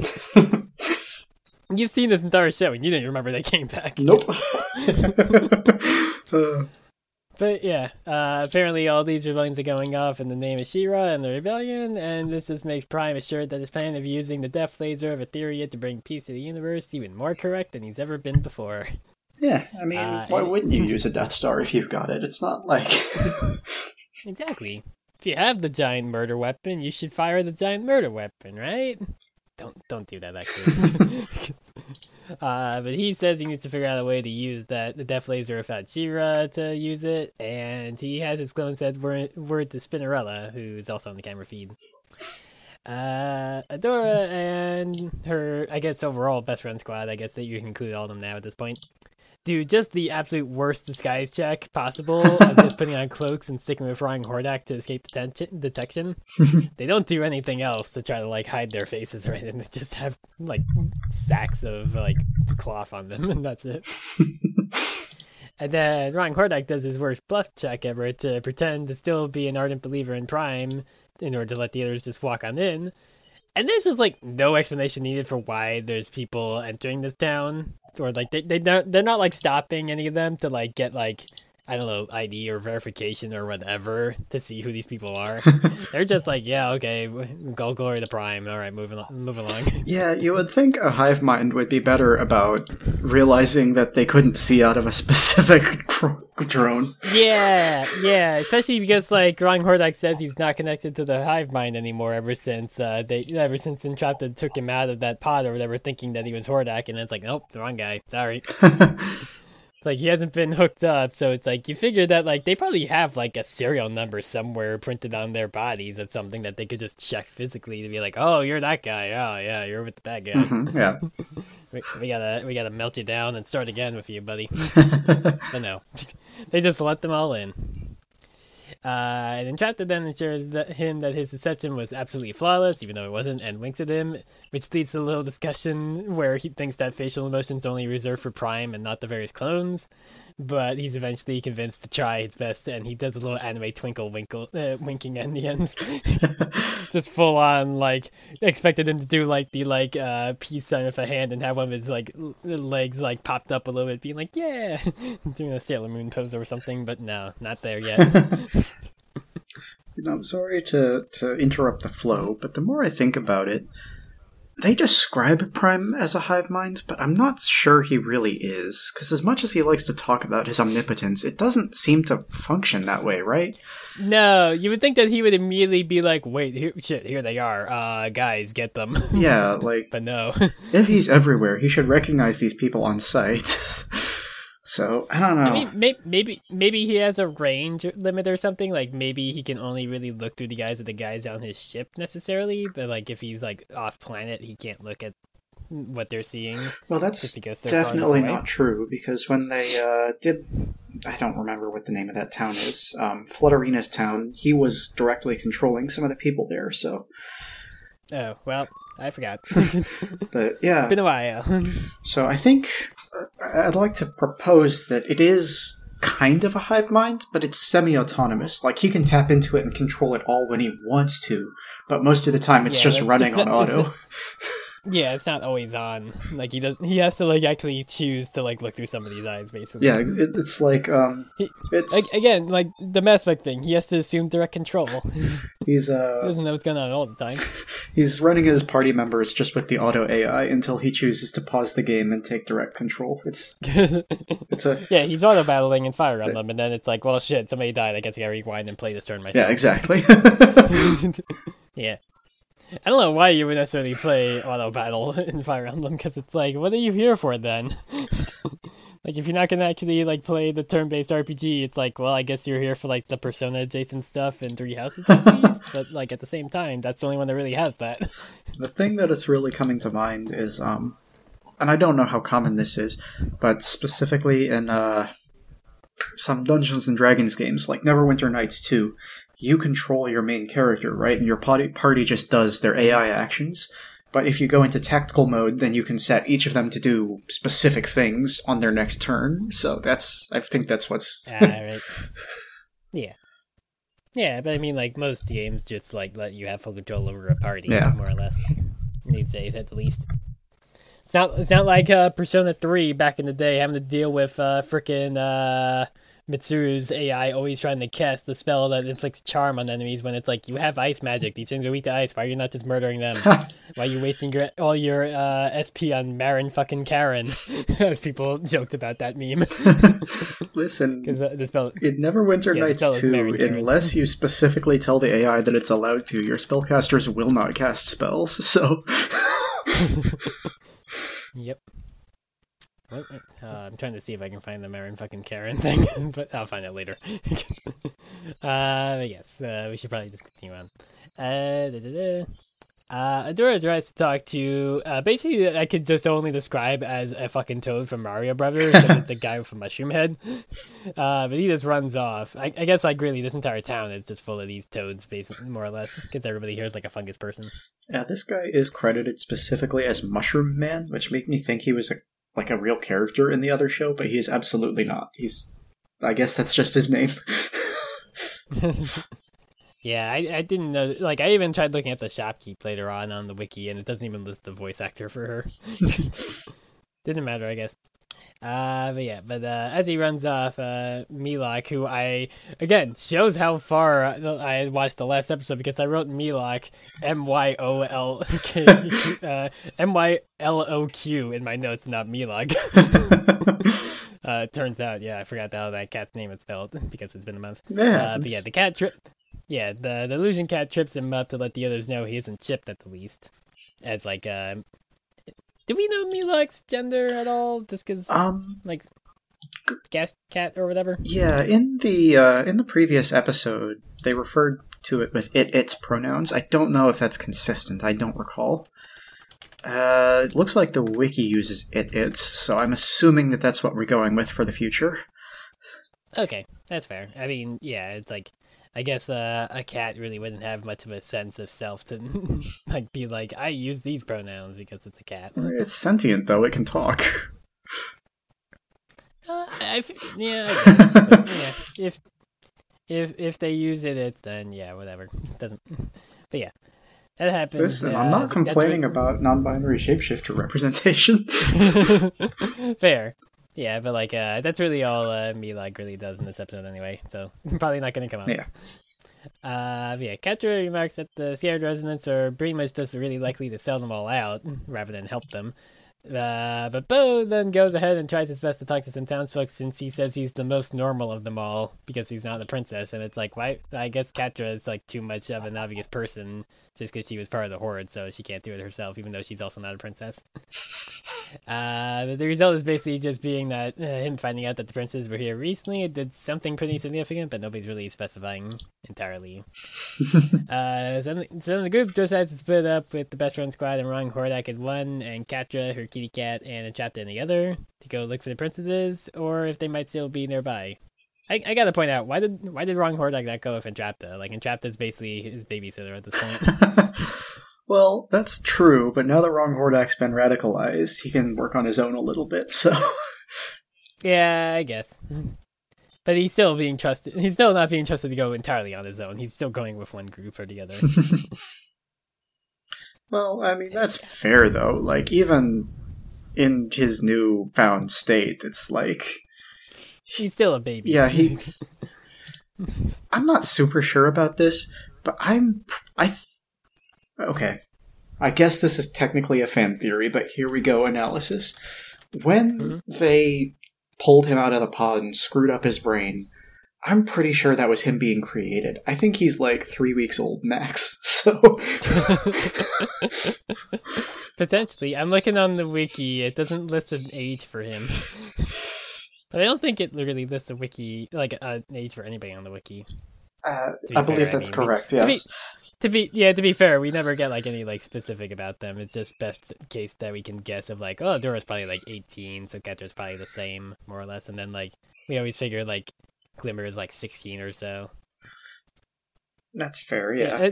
It's weird that we get specified in just a few characters' cases, and it's the characters who have the opposite ages that you would expect. I know, right? Being Entrapta and Seahawk.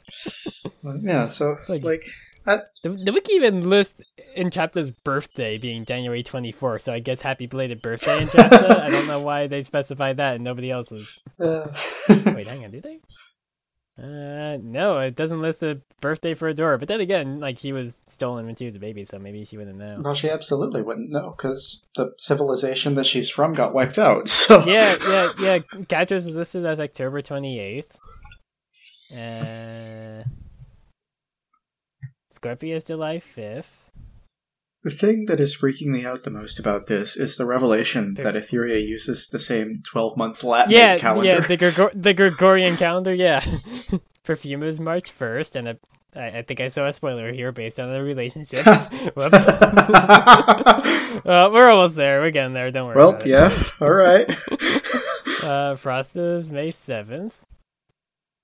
Why when they mention stuff like friendships and allegiances, sometimes they list literally every character, and at times with Verasa they just list the resistance. Doesn't matter. Here is Mista is October 21st. I don't know why I'm going through all these, but I am now at this point. I gotta see. Seahawk is August 4th. Yeah, I guess it's really just Adora, because Adora wouldn't know. But also at the same time, again, why do we only get specifics about Entrapta being 30 in this whole group of, like, 16 to 18-year-old dumbasses? Well, even then, we don't have a specific age for Entrapta. Like, we know she is somewhere in her 30s, but that's it. Oh, okay. It's not specified that she's, like, 30 on the dot. Yeah, no. She's approximately the same age that the creators were when they were making the show, which tells us that she's in her 30s. That's... Okay. Yeah. Okay. Fair. But, yeah. Hey, yeah. The reason we got onto this whole point is that I am positing the reason Rong Hordak can't go on his own is because he's literally a baby. Yeah. He's the most competent baby possible, though, at least because he can walk and talk and speak, but he doesn't really think for himself as much until recently. But yes, continuing on, Bo's really just annoyed that this is what things have become after everything the princess did for Etheria, with this whole town basically just being anti-princess. But then they spot Toad from earlier, pointing them out to some clones, so they dip into a house and leave Hordak to distract the clones away, only for the lady shopkeeper there to tell them to get lost, but they try and say that they're just here to shop instead, and they just do a bad job of trying to pretend to be browsing. And during this, Bo tries to talk to her a little bit about not just letting Prime take over, and like she tells them that the princes are about attacking them after Bo tries to get her in the town to join the resistance because they're just bad at lying and trying to hide what they're here for. And then Glimmer tries to tell her that they're being controlled against their will, and then, of course, also does it dumb and dramatically veers herself to Adora's annoyance. For once, again, Adora being the sensible one here by being like, we're supposed to be undercover, guys. What the fuck are you doing? But at that point, before anything else can happen, Spinnerella just shows up and just starts attacking them all, because I guess somehow Horde Prime got word that they're there, I guess. It's kind of not explained as much just why she shows up here. I guess maybe she's just in town or something, but like, so I knew that there were like suspicious people around. Maybe. Or maybe Hordak did a bad job of getting the other guys to go away. Yeah, it's very possible that they just reported that there was a weird clone and here. And just be like, let's get her involved because she has magic and we don't. And then Catra and Chapter are basically just like hanging out in like near a tree, like Catra sits there in the tree and steals an apple from a person, as Entrapta is taking soil samples to see if princes were nearby, but her results will take weeks to come in. But then they just happen to see Spinnerella making wind magic, and they were gonna see what's going on and see Spinnerella making just a fucking tornado in the middle of town to just dunk on the best friend squad because they're stuck in her tornado. To be fair, I don't think they're really fighting her, but yes. Yeah, no, they're not, because they don't want to hurt her, but it's like, they're like, all three of them are just stuck in a tornado, and it's like, yeah, they're fucked. They're just kind of hanging out, though. I mean, Glimmer can teleport. She could get out of this anytime she wanted. I mean, she does, but she didn't want to till now, for some reason. She had to wait for the camera to catch up to see the action. That's why she was like, I can't do it yet, guys, wait. The camera's following Catra at the moment, it's not with us, we gotta wait until she gets here. But yeah, Glimmer goes and teleports them all out onto the top of the others. But then Netossa pops in to protect them from being blasted, and then it's just wife fight. The wives are fighting. Well, just like the last time we saw them, really. Okay, yes, but, I mean... I guess the last two times we saw them, really. This is absolutely true, but I can't believe you skipped over Catra's Savage Burn here. Because Adora starts talking about, how can we possibly fight them? We can't fight our friends, and... Oh, yeah, and then she's like, yeah, it didn't stop you before, fucker. yeah, no, I can't try to get one last Duncan, I guess. But yes. Eventually the fight between the wives just ends up with Spinnerella more or less just trying to fully impale Netossa with some chunks of wood being thrown at her, but Glimmer forcibly teleports away to the others, because I guess off screen, I guess she just teleports everybody outside the town and came back for Netossa last. Makes sense. Now that she's got unlimited teleports, why wouldn't she, you know? Yeah, she doesn't need spell slots for Misty Step anymore, so might as well just burn that shit. But back on Horde Prime's ship, actual Hordak is looking at the little first one ship that Entrapta had made him that she left behind when they escaped. But Prime takes him over to the cloning vats because I guess these aren't cloning vats, these are like holding his old bodies or something like that. Because he remembers having heard something about Etheria while in one of his older bodies. So he has Hordak prep the old body for him to basically just Megaman.exe jack in so he can check his old memories. He's gotta send Mega Man into the net to see what's going on and fight some Metools. Those are Mega Man little guys with the helmets and the pickaxes, right? Metools? I think so. I'm sorry, no Mega Man. Yep, I'm right, Metool. I feel like they're usually also just called Mets. That's why I was thinking that, because they have different names. Also, apparently there's Metool Co. Limited in the UK. Thanks, Google. Yes. I do think it's a little morbid that he just keeps all his old bodies hanging around, like... Yeah, and they're not, like, full dead, it seems. Like, Like when this one gets like prepped for him to jack into it, it seems like it like kind of maybe wakes up a little tiny bit, or at least reacts. Yeah, a I little. mean, it definitely does open its eyes and start looking around, if nothing else. Yeah. So it's like, I guess when it gets old enough, he's just like, okay, well, time for me to jump into another one, and we'll keep this one on ice just in case. If I need to watch an old YouTube video that I had in my mind back Yeah, then. you would think if he had body jumping technology, there would be a more efficient way of storing memories. Like, put that on a hard drive or something. Yep. But yeah, he doesn't have that technology for some reason, I guess, to be able to download them. He has to jack in entirely. But in those memories, he learns that the first one saw the new power source on older worlds and is confused by why they would resort to magic for that in general.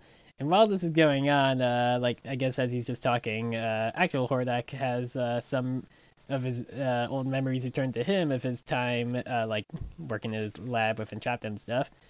And Prime asks him if he's alright, and, he tries to, just brush it off, and he eventually just swears that he'll find the truth that the first ones left behind when they all died. Because I don't know how you plan on doing that, my guy, when they died, so I don't know how you could plan on figuring anything out, but sure, go ahead. Well, Adora's still around, so... Yeah, but Adora doesn't know shit. No, but if you plug her into the Animus, you can relive the genetic memory of her ancestors. Can you? I don't think that you would get... I guess. I thought you were joking about it, having her in one of these vats, and then I realized you were talking about Assassin's Creed stuff. I don't think it's tech work. Yeah, like sorry. That, you can see the memories of... I don't think you can see the memories of Adora's parents and grandparents. No, you definitely cannot with Prime Tech.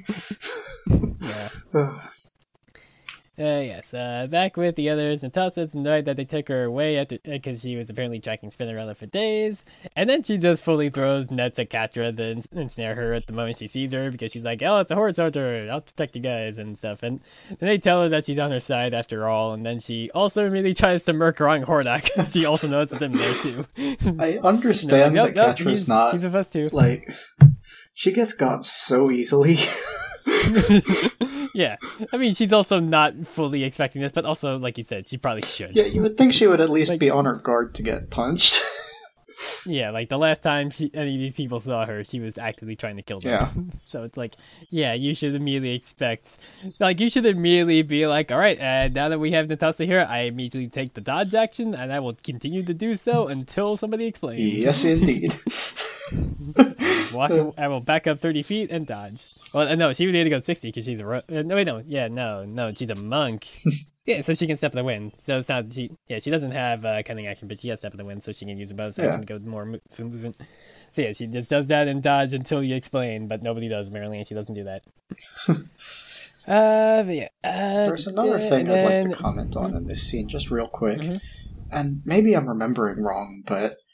either they have scaled up the best friends squad, or they have made Natasha shorter, because they're basically the same size now, and she used to be taller than them. I forgot that, yeah. To be fair, again, Natasha and Spinella have shown up 4 times ever? Yeah, fair. pretty much the same amount of appearances as Cass and Spella? Yeah. She is still taller than them, just not as much, Yeah. Should I be doing that as a goof instead of transformation sequences, who shows up more in the show overall in the last few, Castaspella or the wives? I don't know, maybe. I don't know. I would have to go back and actually look up all the episodes from which they actually showed up. I mean, when it comes down based to on it, memory. Just based on pure numbers, it's very possible that Milog has more appearances than either of them. in the overall, I guess Milog is already 2 for 2 on episodes. If Milog is in every episode for the rest of the series and they aren't, then it's gonna win. I feel like the others will probably show up at least once, probably in the finale or something. Yeah, but still. Yeah, if Catra's animal companion is always with her, then it's I feel like the cat wins. The cat introduced in the last 6 episodes of the show. Which, gotta say, it's really funny that you said that we were still going to be introduced to another new character, and then it's a cat, voiced by various cats of staff members of the show. Yes, continuing on, we don't have a whole lot more again there. But then Natasha explains to them how Spinnerella got chipped and then chipped everybody else, because it only takes one to get infected for everybody else to. and that she left the others basically around like to their own devices because she couldn't just sit around while they tried to stop like think about what to do next, and she had to basically just act immediately. And then everybody decides a pity party about being gone while this all happened, and over the people that were close to them, like Micah and Scorpia being chipped. And then Glimmer promises Netossa that they're at least here and now, and that they're gonna go back to the town and get Spinnerella back and help everybody, because they can't undo what they did before, but they can at least make sure it doesn't happen more. Yeah. And Spinnerella's off interrogating the shop lady, but she doesn't know anything because she was there to see them for all of like 2 minutes and didn't know obviously anything going on. Only for another clone to walk up to them saying that the rebels have been spotted near the woods. Only for this guy to just be Ron Hordak leading the others into a trap, and he does his little like winky pose and everything as Glimmer starts blasting fools. I do like his boy band winky pose. Yeah, this man didn't know what emotions were until just today, I guess 3 weeks into being born, and all of a sudden he's just fully into doing anime poses now. And then everybody else starts taking out the various mechs and drones as Glimmer teleports civilians to safety. And eventually Catra tells Adora and Netossa to get Spinnerella while the others deal with all the various guards. And then, hey look, there's another full transformation sequence. I wasn't expecting it in this episode. We're at like maybe 11 overall, I think. I lost count ages ago because I stopped writing it down in trivia. And then Glimmer goes and gets the shopkeep to safety as Spinnerella basically just tosses her aside. Just like to her death, more or less. As Adora and Netossa then go and fight Spinnerella, but Adora basically doesn't want to actually hurt Spinnerella, and Netossa has to tell her, no, fucking fight her proper. She's not going to hold back, so you shouldn't either, idiot.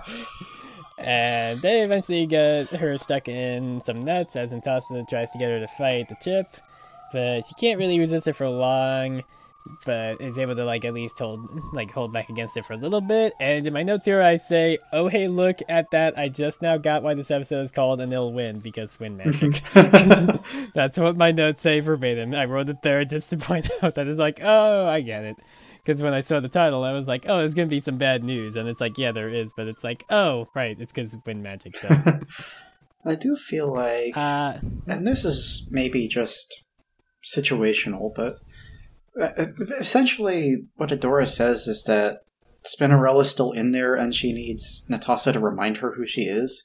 Mm-hmm. And I feel like that's a little bit revisionist history. Like, Catra died and you brought her back to life to get the chip to stop functioning. Yeah. And even then it's like the chip was like still on her. Yeah, and then they had to do brain surgery to get it out. Yeah. You had to get fucking Gunny here with his hacksaw to do untrained brain surgery on Skip in order to get this to stop fully. And yes, I'm always gonna bring up Dimension 20 also when I can help it, because Dimension 20 rules, and if I can make D&D jokes, I'm also gonna make Dimension 20 jokes. Yeah, it's just like, yeah, it would not just be like, yeah, just talk to her and she'll fight it fully and be okay. It's like Catra almost died, like Catra full died, yeah. and then got she full died, but it's like, oh hey, well guess what, we're here within a minute's time so we can revivify it. It's all good, don't worry. Like, I understand that impulse because that is usually how that works in kids shows, but that's super not what happened last time, and I don't know why they're kind of like acting like it was. Yeah, maybe it's the power of being gay. Well, I mean, to be fair, hey, why didn't that work with Adora and Catra then? they haven't figured out that they're fully gay yet, but Netossa and Spinnerella are wives, so I guess they have more gay power at the moment. Yeah. Doesn't matter. Spinnerella basically gets taken back over by the chip and flees to town as everybody else cheers, and Catra assures Netossa that her wife will be okay after the chip's removed because she's speaking from experience, but also negating to mention the fact that she died in order for that to happen. And then Adora does a weird thing where she blasts the big floating horde symbol from the sky above the town to be a sword, and I don't know what either this really is. It's like, is that just a fucking Horde Prime using a bunch of drones in the night sky to float a big icon of himself above or something like that? It's like I mean, I would guess it's probably a hologram. It would be more cost effective than drones, but yeah, but then Adora would have to shoot the actual like hologram projector, not the hologram itself, to make it change. That's true. So I don't know. It's weird. I get that. It very much reads like you took over this bandit cap in Assassin's Creed, and now it has your color on it or whatever instead of being red. Congratulations, you now climb this tower to get more of the map. I don't really know why he was flying the bat signal anyways. Yeah. Very much that. I guess it's really just to send a message of like, this is mine, fuckers, fuck you. I guess. Even though most people here are chipped or useless people who can't really do anything to fight back. But just know that it's mine. I put my name on it, that makes it mine. Natasha then ends up taking them to see Frost the Perfumist, 50, and Emily, and Catra is just like basically the odd one out of everything because again she used to be their enemy. And then when Adora invites her to meet everybody, Frost just slow motion socks her in the jaw with an ice fist. It's very funny that Catra, even though she should expect it, is just like, really, come on. There is like not something I want to comment on just real quick, like. Mm-hmm. Perfuma's design has changed slightly. She's got this, like, forehead decoration thing now, and it's just not commented on. It feels very strange to me. Because the rest of her outfit is exactly the same, so the fact that she's wearing headgear on now, and they just don't talk about it, is super strange. Yeah, I'll have to check that again, because I didn't see that or notice it. After Catra gets punched, Adora quickly explains that she's on their side. She doesn't explain word Hordak, apparently, nor the fact that she's in her full She-Ra outfit. Although I guess 50 did say that She-Ra is back, but like at the same time, nobody pays much attention to what 50 says anyway, so it's like, hey, it's full of shit. Nobody comments on the fact that Adora is back in She-Ra outfit with a different sword and everything. But anyway, the episode's over with Adora saying the words "it's begun" and the word that there's only 4 episodes left in this show. And that's it. I don't have any trivia for these episodes, because again, She-Ra's not really a trivia show, and at this point, I think it's safe to assume no new characters are being introduced in the last 4. That's probably a safe bet, yeah. You never know. I don't remember any new characters. Come on, you watched the show. Yes, but clearly I have remembered things incorrectly about this show. Yeah, like transformation sequences being in every episode. Yeah.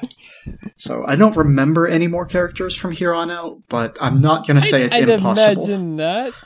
I'd imagine that, but at the same time, I feel like we're getting another character introduced in the finale of Owl House based on what we talked about. Yep. So who knows? Yeah. I mean, the other possibility, I guess, is like... I mean, we saw clips of the Space Rebellion, right? So maybe... I don't think those people are gonna matter. I think that's really just to be like, look at this, other people are starting to fight back against the space fascists. Yeah, I did do some research into that, because some of the people that you see there is, like... They have very specific designs that made me think that they were important characters, but they're just not. They were, I guess... Yeah, like, a lot of them seem like they're kind of drawn in, like, different ways, too, like, different art styles, in a sense. Yeah. Or at least maybe it's just because their designs are just, like, different and haven't seen them at all and not gonna most likely see them again. It's just, like, maybe they just stand out as a result. That makes sense, but yeah, like... I really thought that they were going to be characters from the original show just because they do stand out so much, and like one of them has a weird little animal companions. So that screams to me that they're just retreads, but no, they're apparently OCs. Yeah. Alright then. Was there any like 80s stuff from these like two? A lot is the thing. A lot though. I imagine at the least Milog, right? Because I'm pretty sure Milog wasn't a cat before. Yeah, so we're going to go through a lot, but we're going to start with Aerolandia. It's a city. It's a kingdom on Etheria. It is not inhabited by mushroom people. Looks very Jetson-y with all the tall towers. Yes, this is King Dupless. He is the king of... Aerolandia. Sorry, did you say Dupless is in the boss of Chapter 4 of Paper Mario: 1,000-Year Door? Maybe. Dupless as in, he kind of sounds like he's going to betray you, but actually he doesn't. Yeah, Dupless. Yeah. long story short, it's only in one episode. It's a pretty standard place. Like, the king is paying the Horde taxes because the Horde controls everything, but his son wants to join the rebellion, blah, blah, blah. The Horde captures his son. They send him off to the planet Krytus to work in the mines of Mondor. And then the rebellion helps him get his son back, and he joins up. The end. We never see him again. There's so many kingdoms on 80s Etheria. Yeah. I mean, that's kind of just what shows were back then. It's just, here's the problem of the week. Well, that's true. But also, like, given that it's specifically an intergalactic show where there's planets all over the galaxy that are being invaded and junk, there's still just dozens and dozens and dozens of kingdoms on Etheria. You would think that they would be on other planets once in a while. Krytus in the old show is just a planet. Like, there's mines there that sometimes people get banished to. That's it. That's all I got. So that's... I mean, that's kind of more than what we got in this revision of the show anyway. Yeah, pretty much. So, on to the future. The thing is that Melog, as it exists in this show, is super not a thing in the original show, like, at all. It's kind of a fusion, a combination of two separate characters. So the thing is that Catra Classic had a lion mount, a friend named Claudine, but like CLAW. And exactly. It's way too similar to Steven Universe's lion, is the thing. Yeah, that is just lion, really. I mean, it's got like an actual like seat, like a harness and all. But that's just lion. Yeah, it's absolutely just lion. So I wonder if maybe lion is actually based on this cat now. I gotta look this up to see if maybe they drew inspiration. It's possible. But yeah, so because of that, they couldn't give Catra her pet cat mount, so they had to do something else with it. And what they did instead was they combined the idea of Claudine with Maylog, which is how it was pronounced in that show. It was in the show notes specifically. You always pronounce it with a may, not a me. And that was way more complicated. So... yeah, Swamp Thing. Pretty much. Essentially, the idea behind Maylog is that Shadow Weaver had the idea that she wanted to create a monster, basically. So she made this mud thing and got it to fight She-Ra, as you do. And it, like, ends up wrestling She-Ra, but apparently it has the ability to steal the attributes of the things it touches. So, after touching She-Ra, that Clayface-esque fellow becomes this. And she gains She-Ra's powers, and the first thing she does is throw a tank at She-Ra, so you know that's consistent. Yeah, you know, as you do, you go from being a mud swamp monster to being a hot lady. Yeah, and you know, she's around for a while. And... HRT, it does miracles sometimes. Yeah. So at this point, it's the Maylog, it's called, and so it's around for a while, and eventually She-Ra gets trapped by a force field generator, and the Maylog realizes that it can pick up the Sword of Protection and is able to, you know, it saves She-Ra from the force field because it's been, like, watching humanity and learning from them, kind of Frankenstein-esque.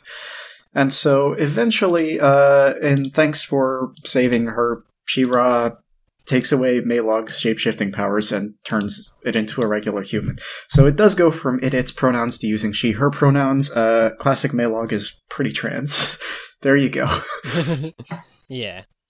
And like always, you just have to make sure that her outfit has a very low-cut bit nudity. Yes. Just because that's the 80s. Exactly. I'm pretty sure that this is just She-Ra's model, but with red hair, so...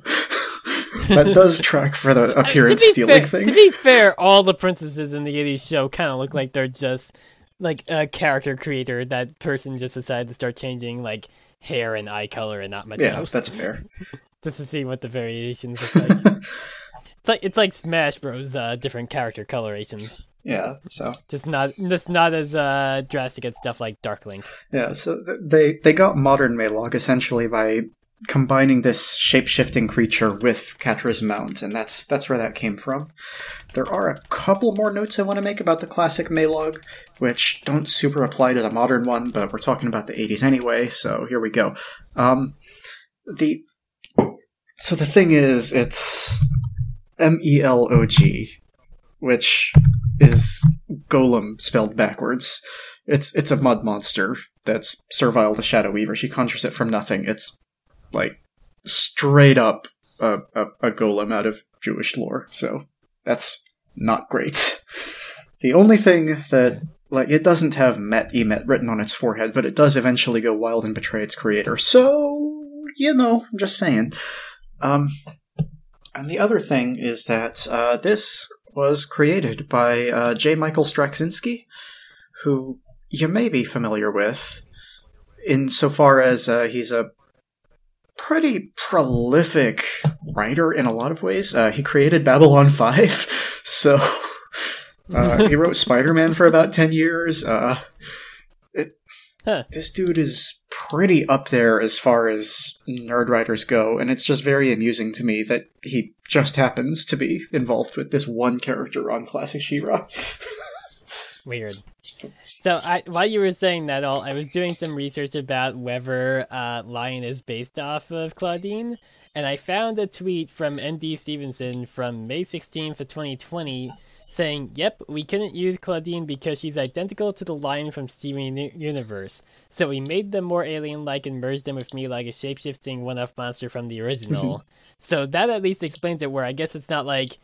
I guess it was just because, like, I don't know, maybe there's, like, a patent on Lion from Steven Universe, or because it was just more recent than the 80s show, that they were like, obviously they get away with Lion being kind of similar to Claudine, but they couldn't go the other way around. Exactly, yeah, because Lion showed up pretty early in that show, as I understand it, so...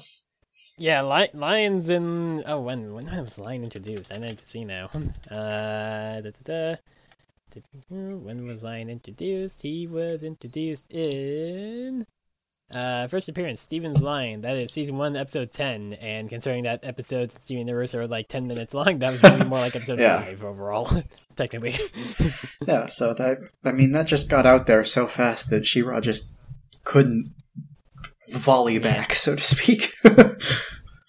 Oh man, that episode is right after Tiger Millionaire, which is the wrestling one, when Steven creates a little millionaire persona where he wears a little cat face and gives out money. I remember that one in particular a lot, just because Tiger Millionaire is what I always named my Litten in Pokemon Sun and Moon, because it's just funny that he becomes a wrestle heel cat, much like Steven was. Let's see.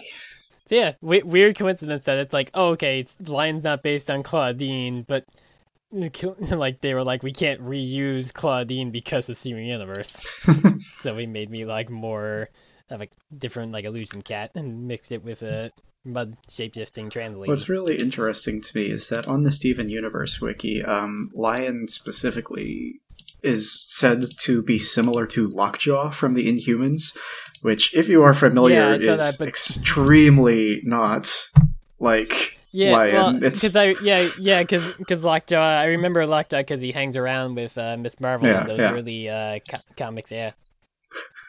But yeah, no, not really. From my recollection, not pretty close. Because like Lockjaw talks and everything. No, and is also, not like, really. Doesn't he? I thought he talks. He does not talk. No. Well, I feel like he's more intelligent than Lion is, because Lion's just a big cat and just wants to sleep.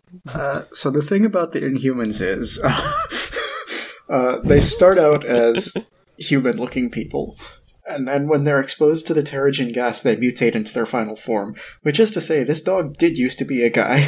Right, yeah, because that's how Kamala got her powers. Yeah. Too, yeah. And normally that's pretty freaky looking, hence inhuman. So yeah, like this dude turned into a giant dog. There's another guy who just turned into a door. It's comics said that. Yeah. Yeah. It's also just really weird to remember that Lion is technically a zombie. I guess that maybe is spoilers for Steven Universe if we ever got there and did that show. But yeah, technically Lion is a zombie. I guess I should say, in the interest of fairness, Lockjaw is sometimes said not to be originally a human. Sometimes they say he's a dog who had the inhuman gene. It's really inconsistent, and I think it's because everyone's uncomfortable with the idea of him being a man. Yeah, fair. I mean, that's like some fucking Tobias from Animorphs shit, where it's like, well, you're sorry, but you're stuck in the bird. Yeah, but no thought speak this time. Yeah, you birded too long, so now you're bird. So, yeah. Just, for the sake of fairness, I have to point that out. But yeah, I think that's it for the 80s for me today. None of those mushroom people were from the show, so that's the longest segment I've had in a long time, and probably the longest one I'll have for the rest of the show, but that's it for now. Yep. Yeah, just in the interest of just checking it out, earlier I did just check to see if there was any like interesting trivia from For the Future to bring up, but it's really nothing was in there. It was just like a lot of stuff like, oh, well, when Hunter says the magic of friendship, that's a My Little Pony reference, and it's like, thanks, Joe, we get that. I know, thanks, Vicky. Obviously, that was what they were going for there. Yeah, it was just like minor things like that. Yeah. Yeah, no, nothing really interesting there compared to the previous time. Because if I'm remembering correctly, I think we had a lot of trivia. Yeah, there was so much in that first episode. Yeah. Like, I kind of wonder if more people will spot stuff as things go on, but I didn't notice that much myself. There was one thing. Apparently, like in the background in one scene at New Hexside, there's a student that's designed to look like Anne from Amphibia. I did not see her, but that's what the Wikia said. So I'll take the Wikia at its word. Well, that's just even more confusing. Yeah. It's also funny because like people saw like there was like a flag in the background that's supposed to be like Bosch's like logo that she made, because it's like it's her three eyes with like a little bit like a flaming Grisby ball, and people saw that and they were like, wait, is it fucking Darcy from Amphibia? And it's like, and then like I saw people like adding Rebecca Rose, and she was like, no, actually it looks like that, but it's supposed to be Basha. It's amusing because again, multiple eyes, and it's like, yeah, but also like Darcy has like 12 eyes or something like that compared to Basha only having 3, so it's like it's kind of clearly it's Basha. Yeah, I'm mostly just weirded out about about there being an Anne at Hexside if Anne is also on Earth. So yeah, don't worry about it. I mean, if you want to get real crazy with the stuff, I mean, the Calamity Box is also in the Owl House, even though the Calamity Box is toast. So don't worry about it. Different universes, but also maybe shared Earth. Who knows?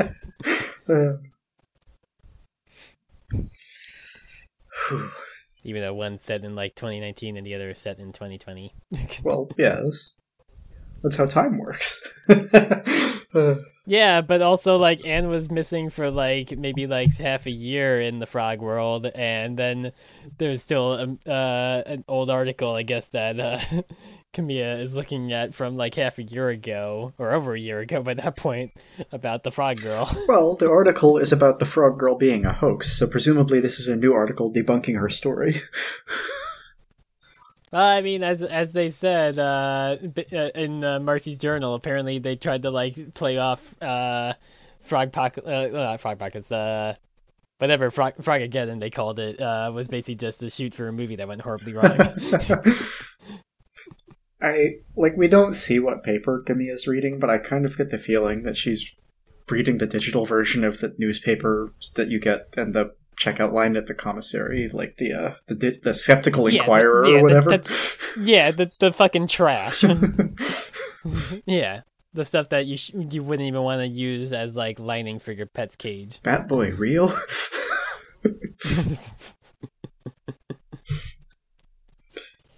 Yep.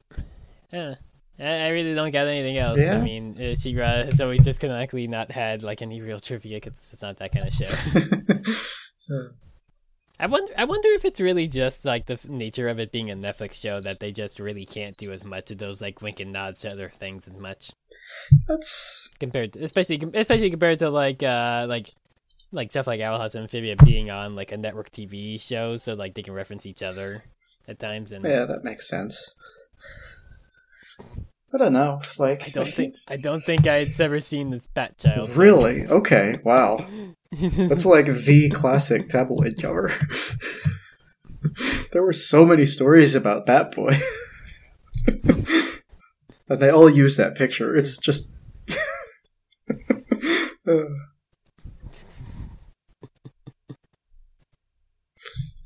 It kind of looks a little bit like a mixture of like a VTM Nosferatu and that horrifying PS3 baby. If anybody remembers PS3 baby, because I do.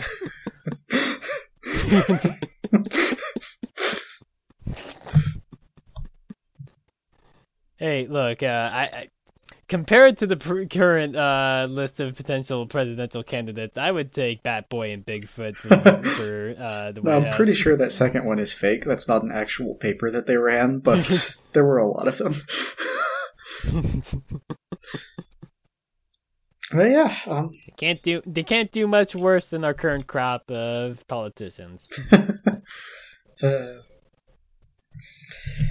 Alrighty, well, I've got nothing, so I guess we can bump the transformation count up by 1 point and we're good to go, huh? Yeah, whatever the count was before. Uh-oh. Because I sure, again, have not been keeping track of it. Well, I guess we have to go re-listen to our entire series.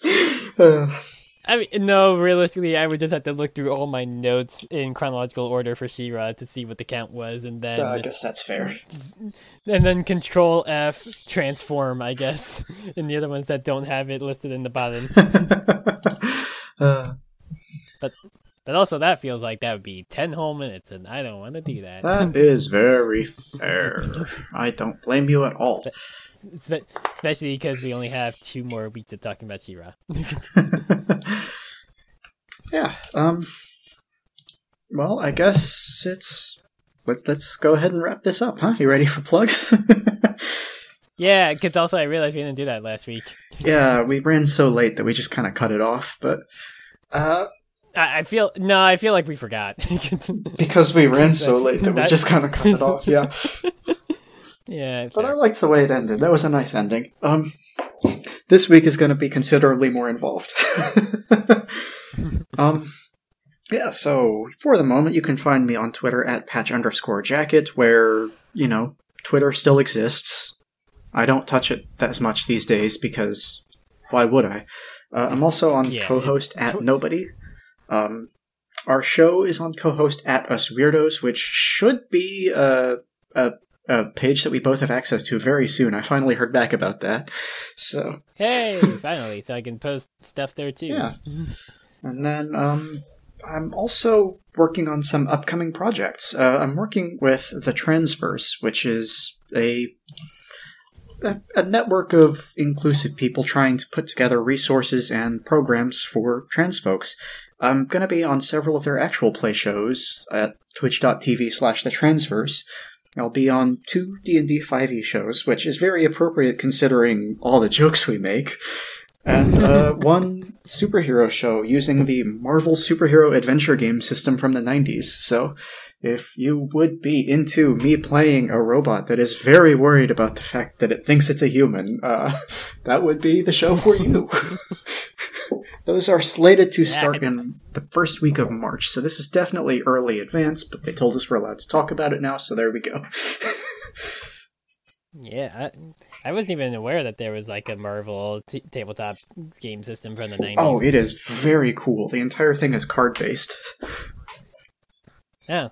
Neat. They use a custom card deck that's like designed for this game, so we had to replicate the whole thing in Roll20 to make it work. Oh, gotcha. There has to be like an actual like Marvel tabletop game currently, right? I don't remember when the last one was, but there have been 3 or 4 of them, yeah. Okay, it's kind of like the Star Wars ones, where the Star Wars ones are kind of just been in the background up until Star Wars 5e happened. Yeah, exactly. Yeah, which is really just D&D, but with some terms changed to be force and powers instead of magic. It looks like the current one is the Marvel Multiverse role-playing game, which appears to have come out in 2022, so... Oh, well, there you go. Man, if only they were still actually working on Hero to make like a Hero 7th edition, but Hero seems like it's kind of dead, and those books are really pricey.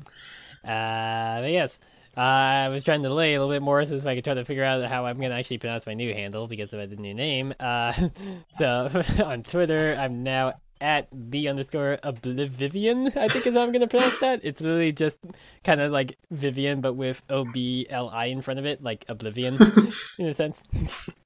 I thought of that name like shortly after I thought the name Vivian, and it's like, oh well, how can I not do this? And then of course like 3 people had taken Oblivion or just as default on Twitter, and it's like, fuckers. Would you like me to add that to the show notes? In the past, I've only put in our show stuff, but yeah, probably. Okay. Yeah, it might be easier to have that link than trying to spell it out. Yeah, maybe. Okay.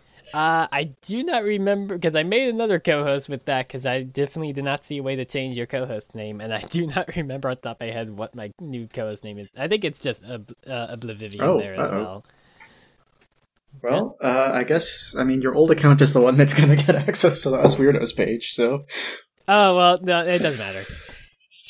That one I can still just, like, post from the co-host itself, and it will just say Us Weirdos, so it doesn't matter. That's fair. Yeah.